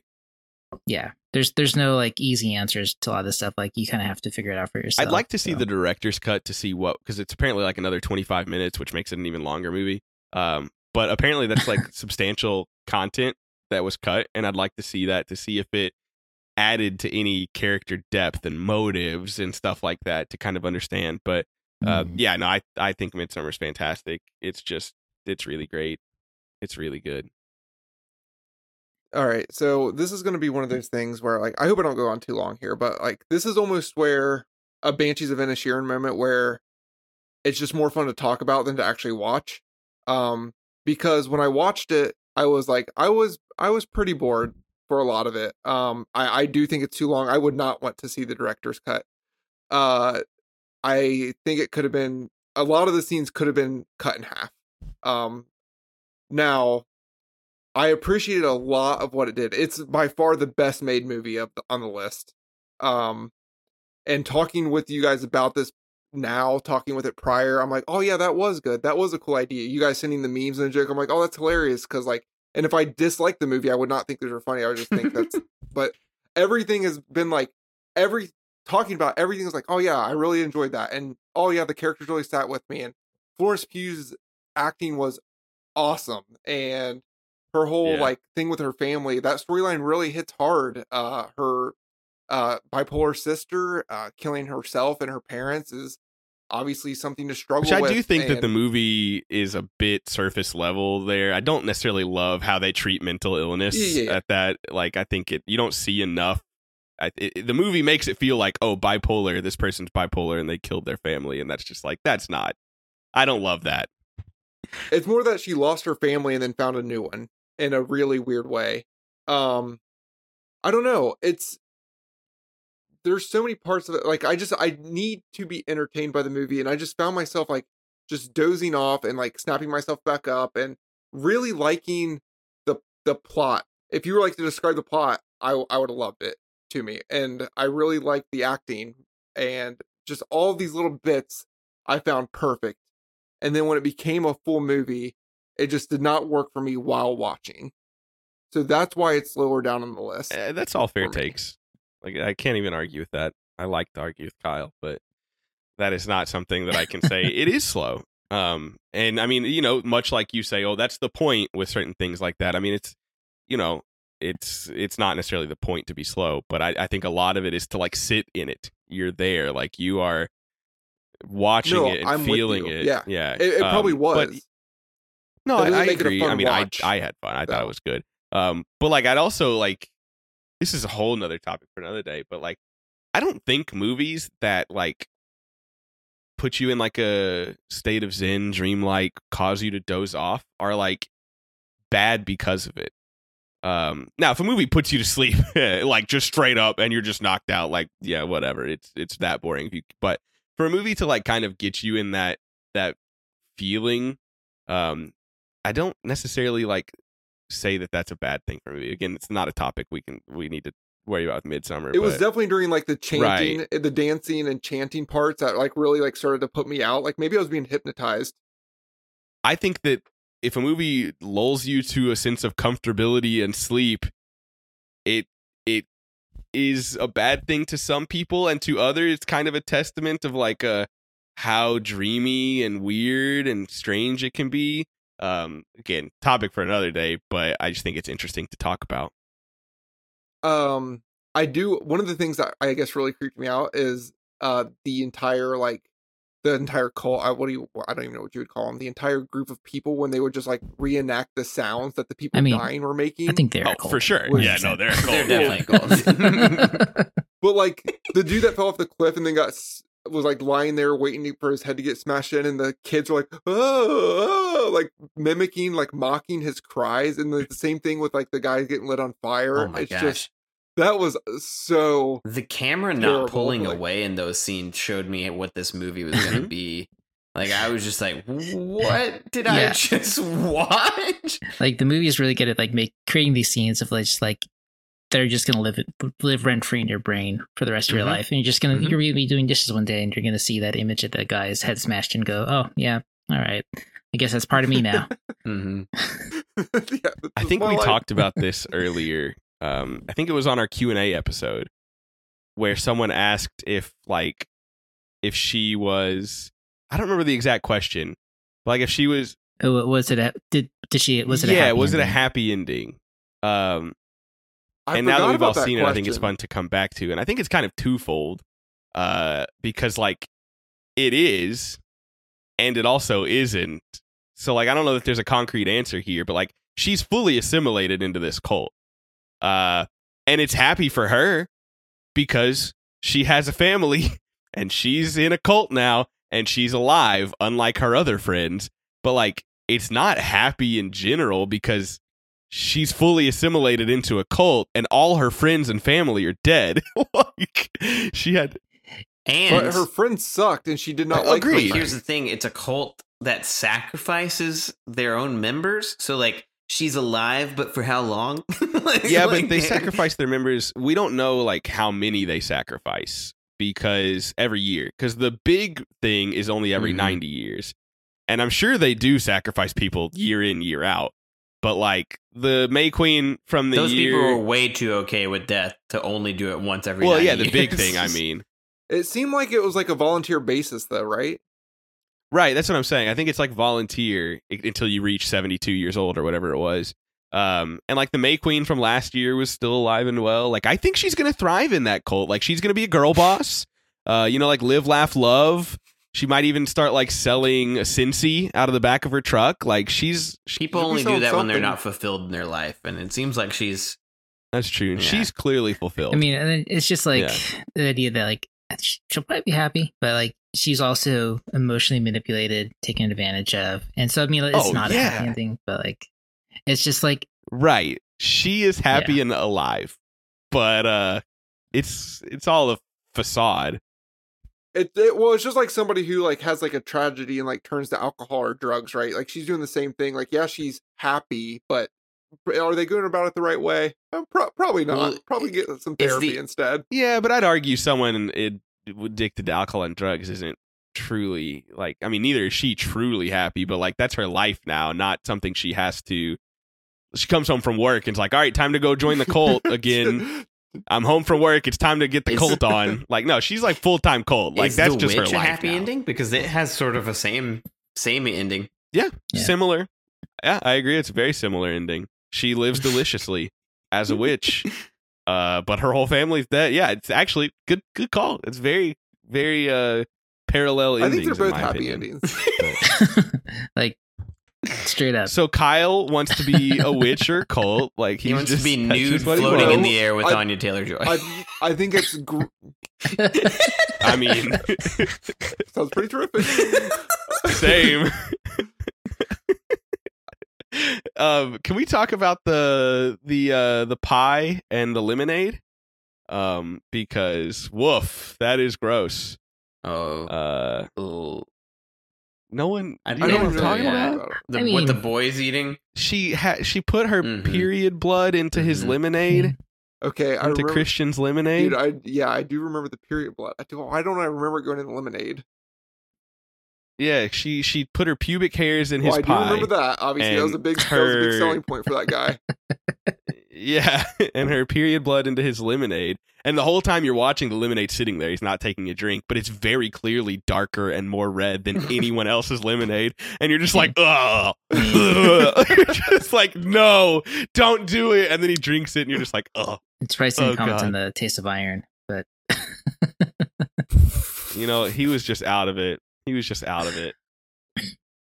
What about the I almost said orgy. It was not the rape scene, really. That old lady pushing on him. Yeah, dude, that was terrible. Telling him to finish or whatever. Like, all right, I don't even. To be honest, like, look, I don't know how you could finish in that in that moment. Like, I would be I could not.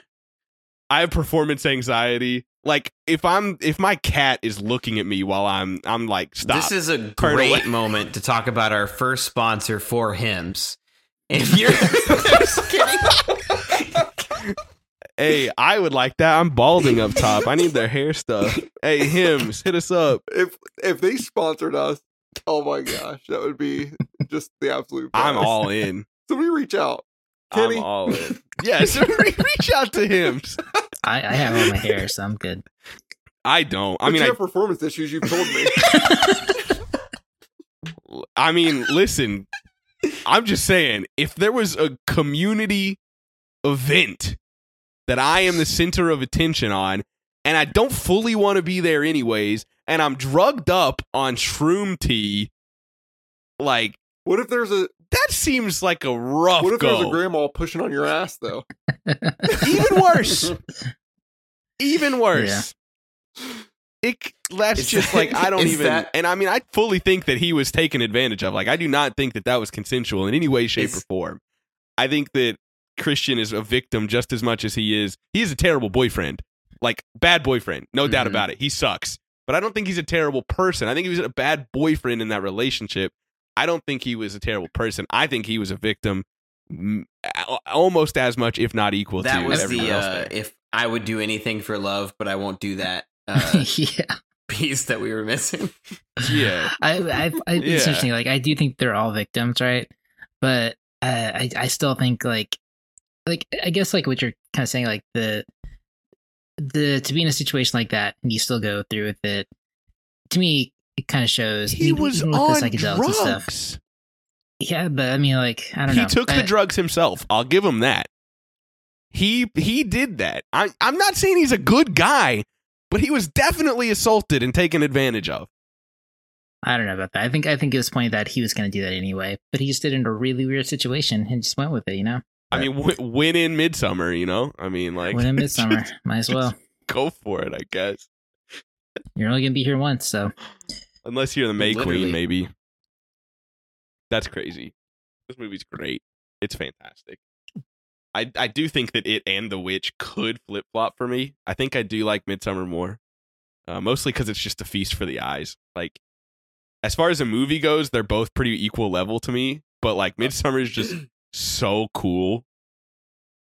See, I enjoyed being in the setting of The Witch more The than setting of The Witch is Midsommar. more like scary, but I just love the vibrant colors and like the unique culture and stuff like that. Like it's just all so interesting to me. Oh, I prefer the gray cold fall. I mean was that telling Megan, pans like, out. You love it was beige. like a beautiful- Well, it doesn't surprise me that Yeah. you like It was uncolorful a beautiful day in movies. Columbus. It was like 65 and sunny, and I was like, man, if it was cloudy, this would be a great day. Wow. No, I think those two are like right up next to each other. They were my 2 and 3, and I said Midsummer is the better film, but The Witch was scarier for sure. I really just like Midsummer. Just I think there's just so much more to like. I think to chew on. Like I think like I kind of got what The Witch was about after one viewing, but Midsummer I could see myself going back and watching it again. Yeah. One day. And like Kyle, we in our chat we were talking about Doolin. I don't think you were part of this chat yet because you hadn't yet watched Midsummer.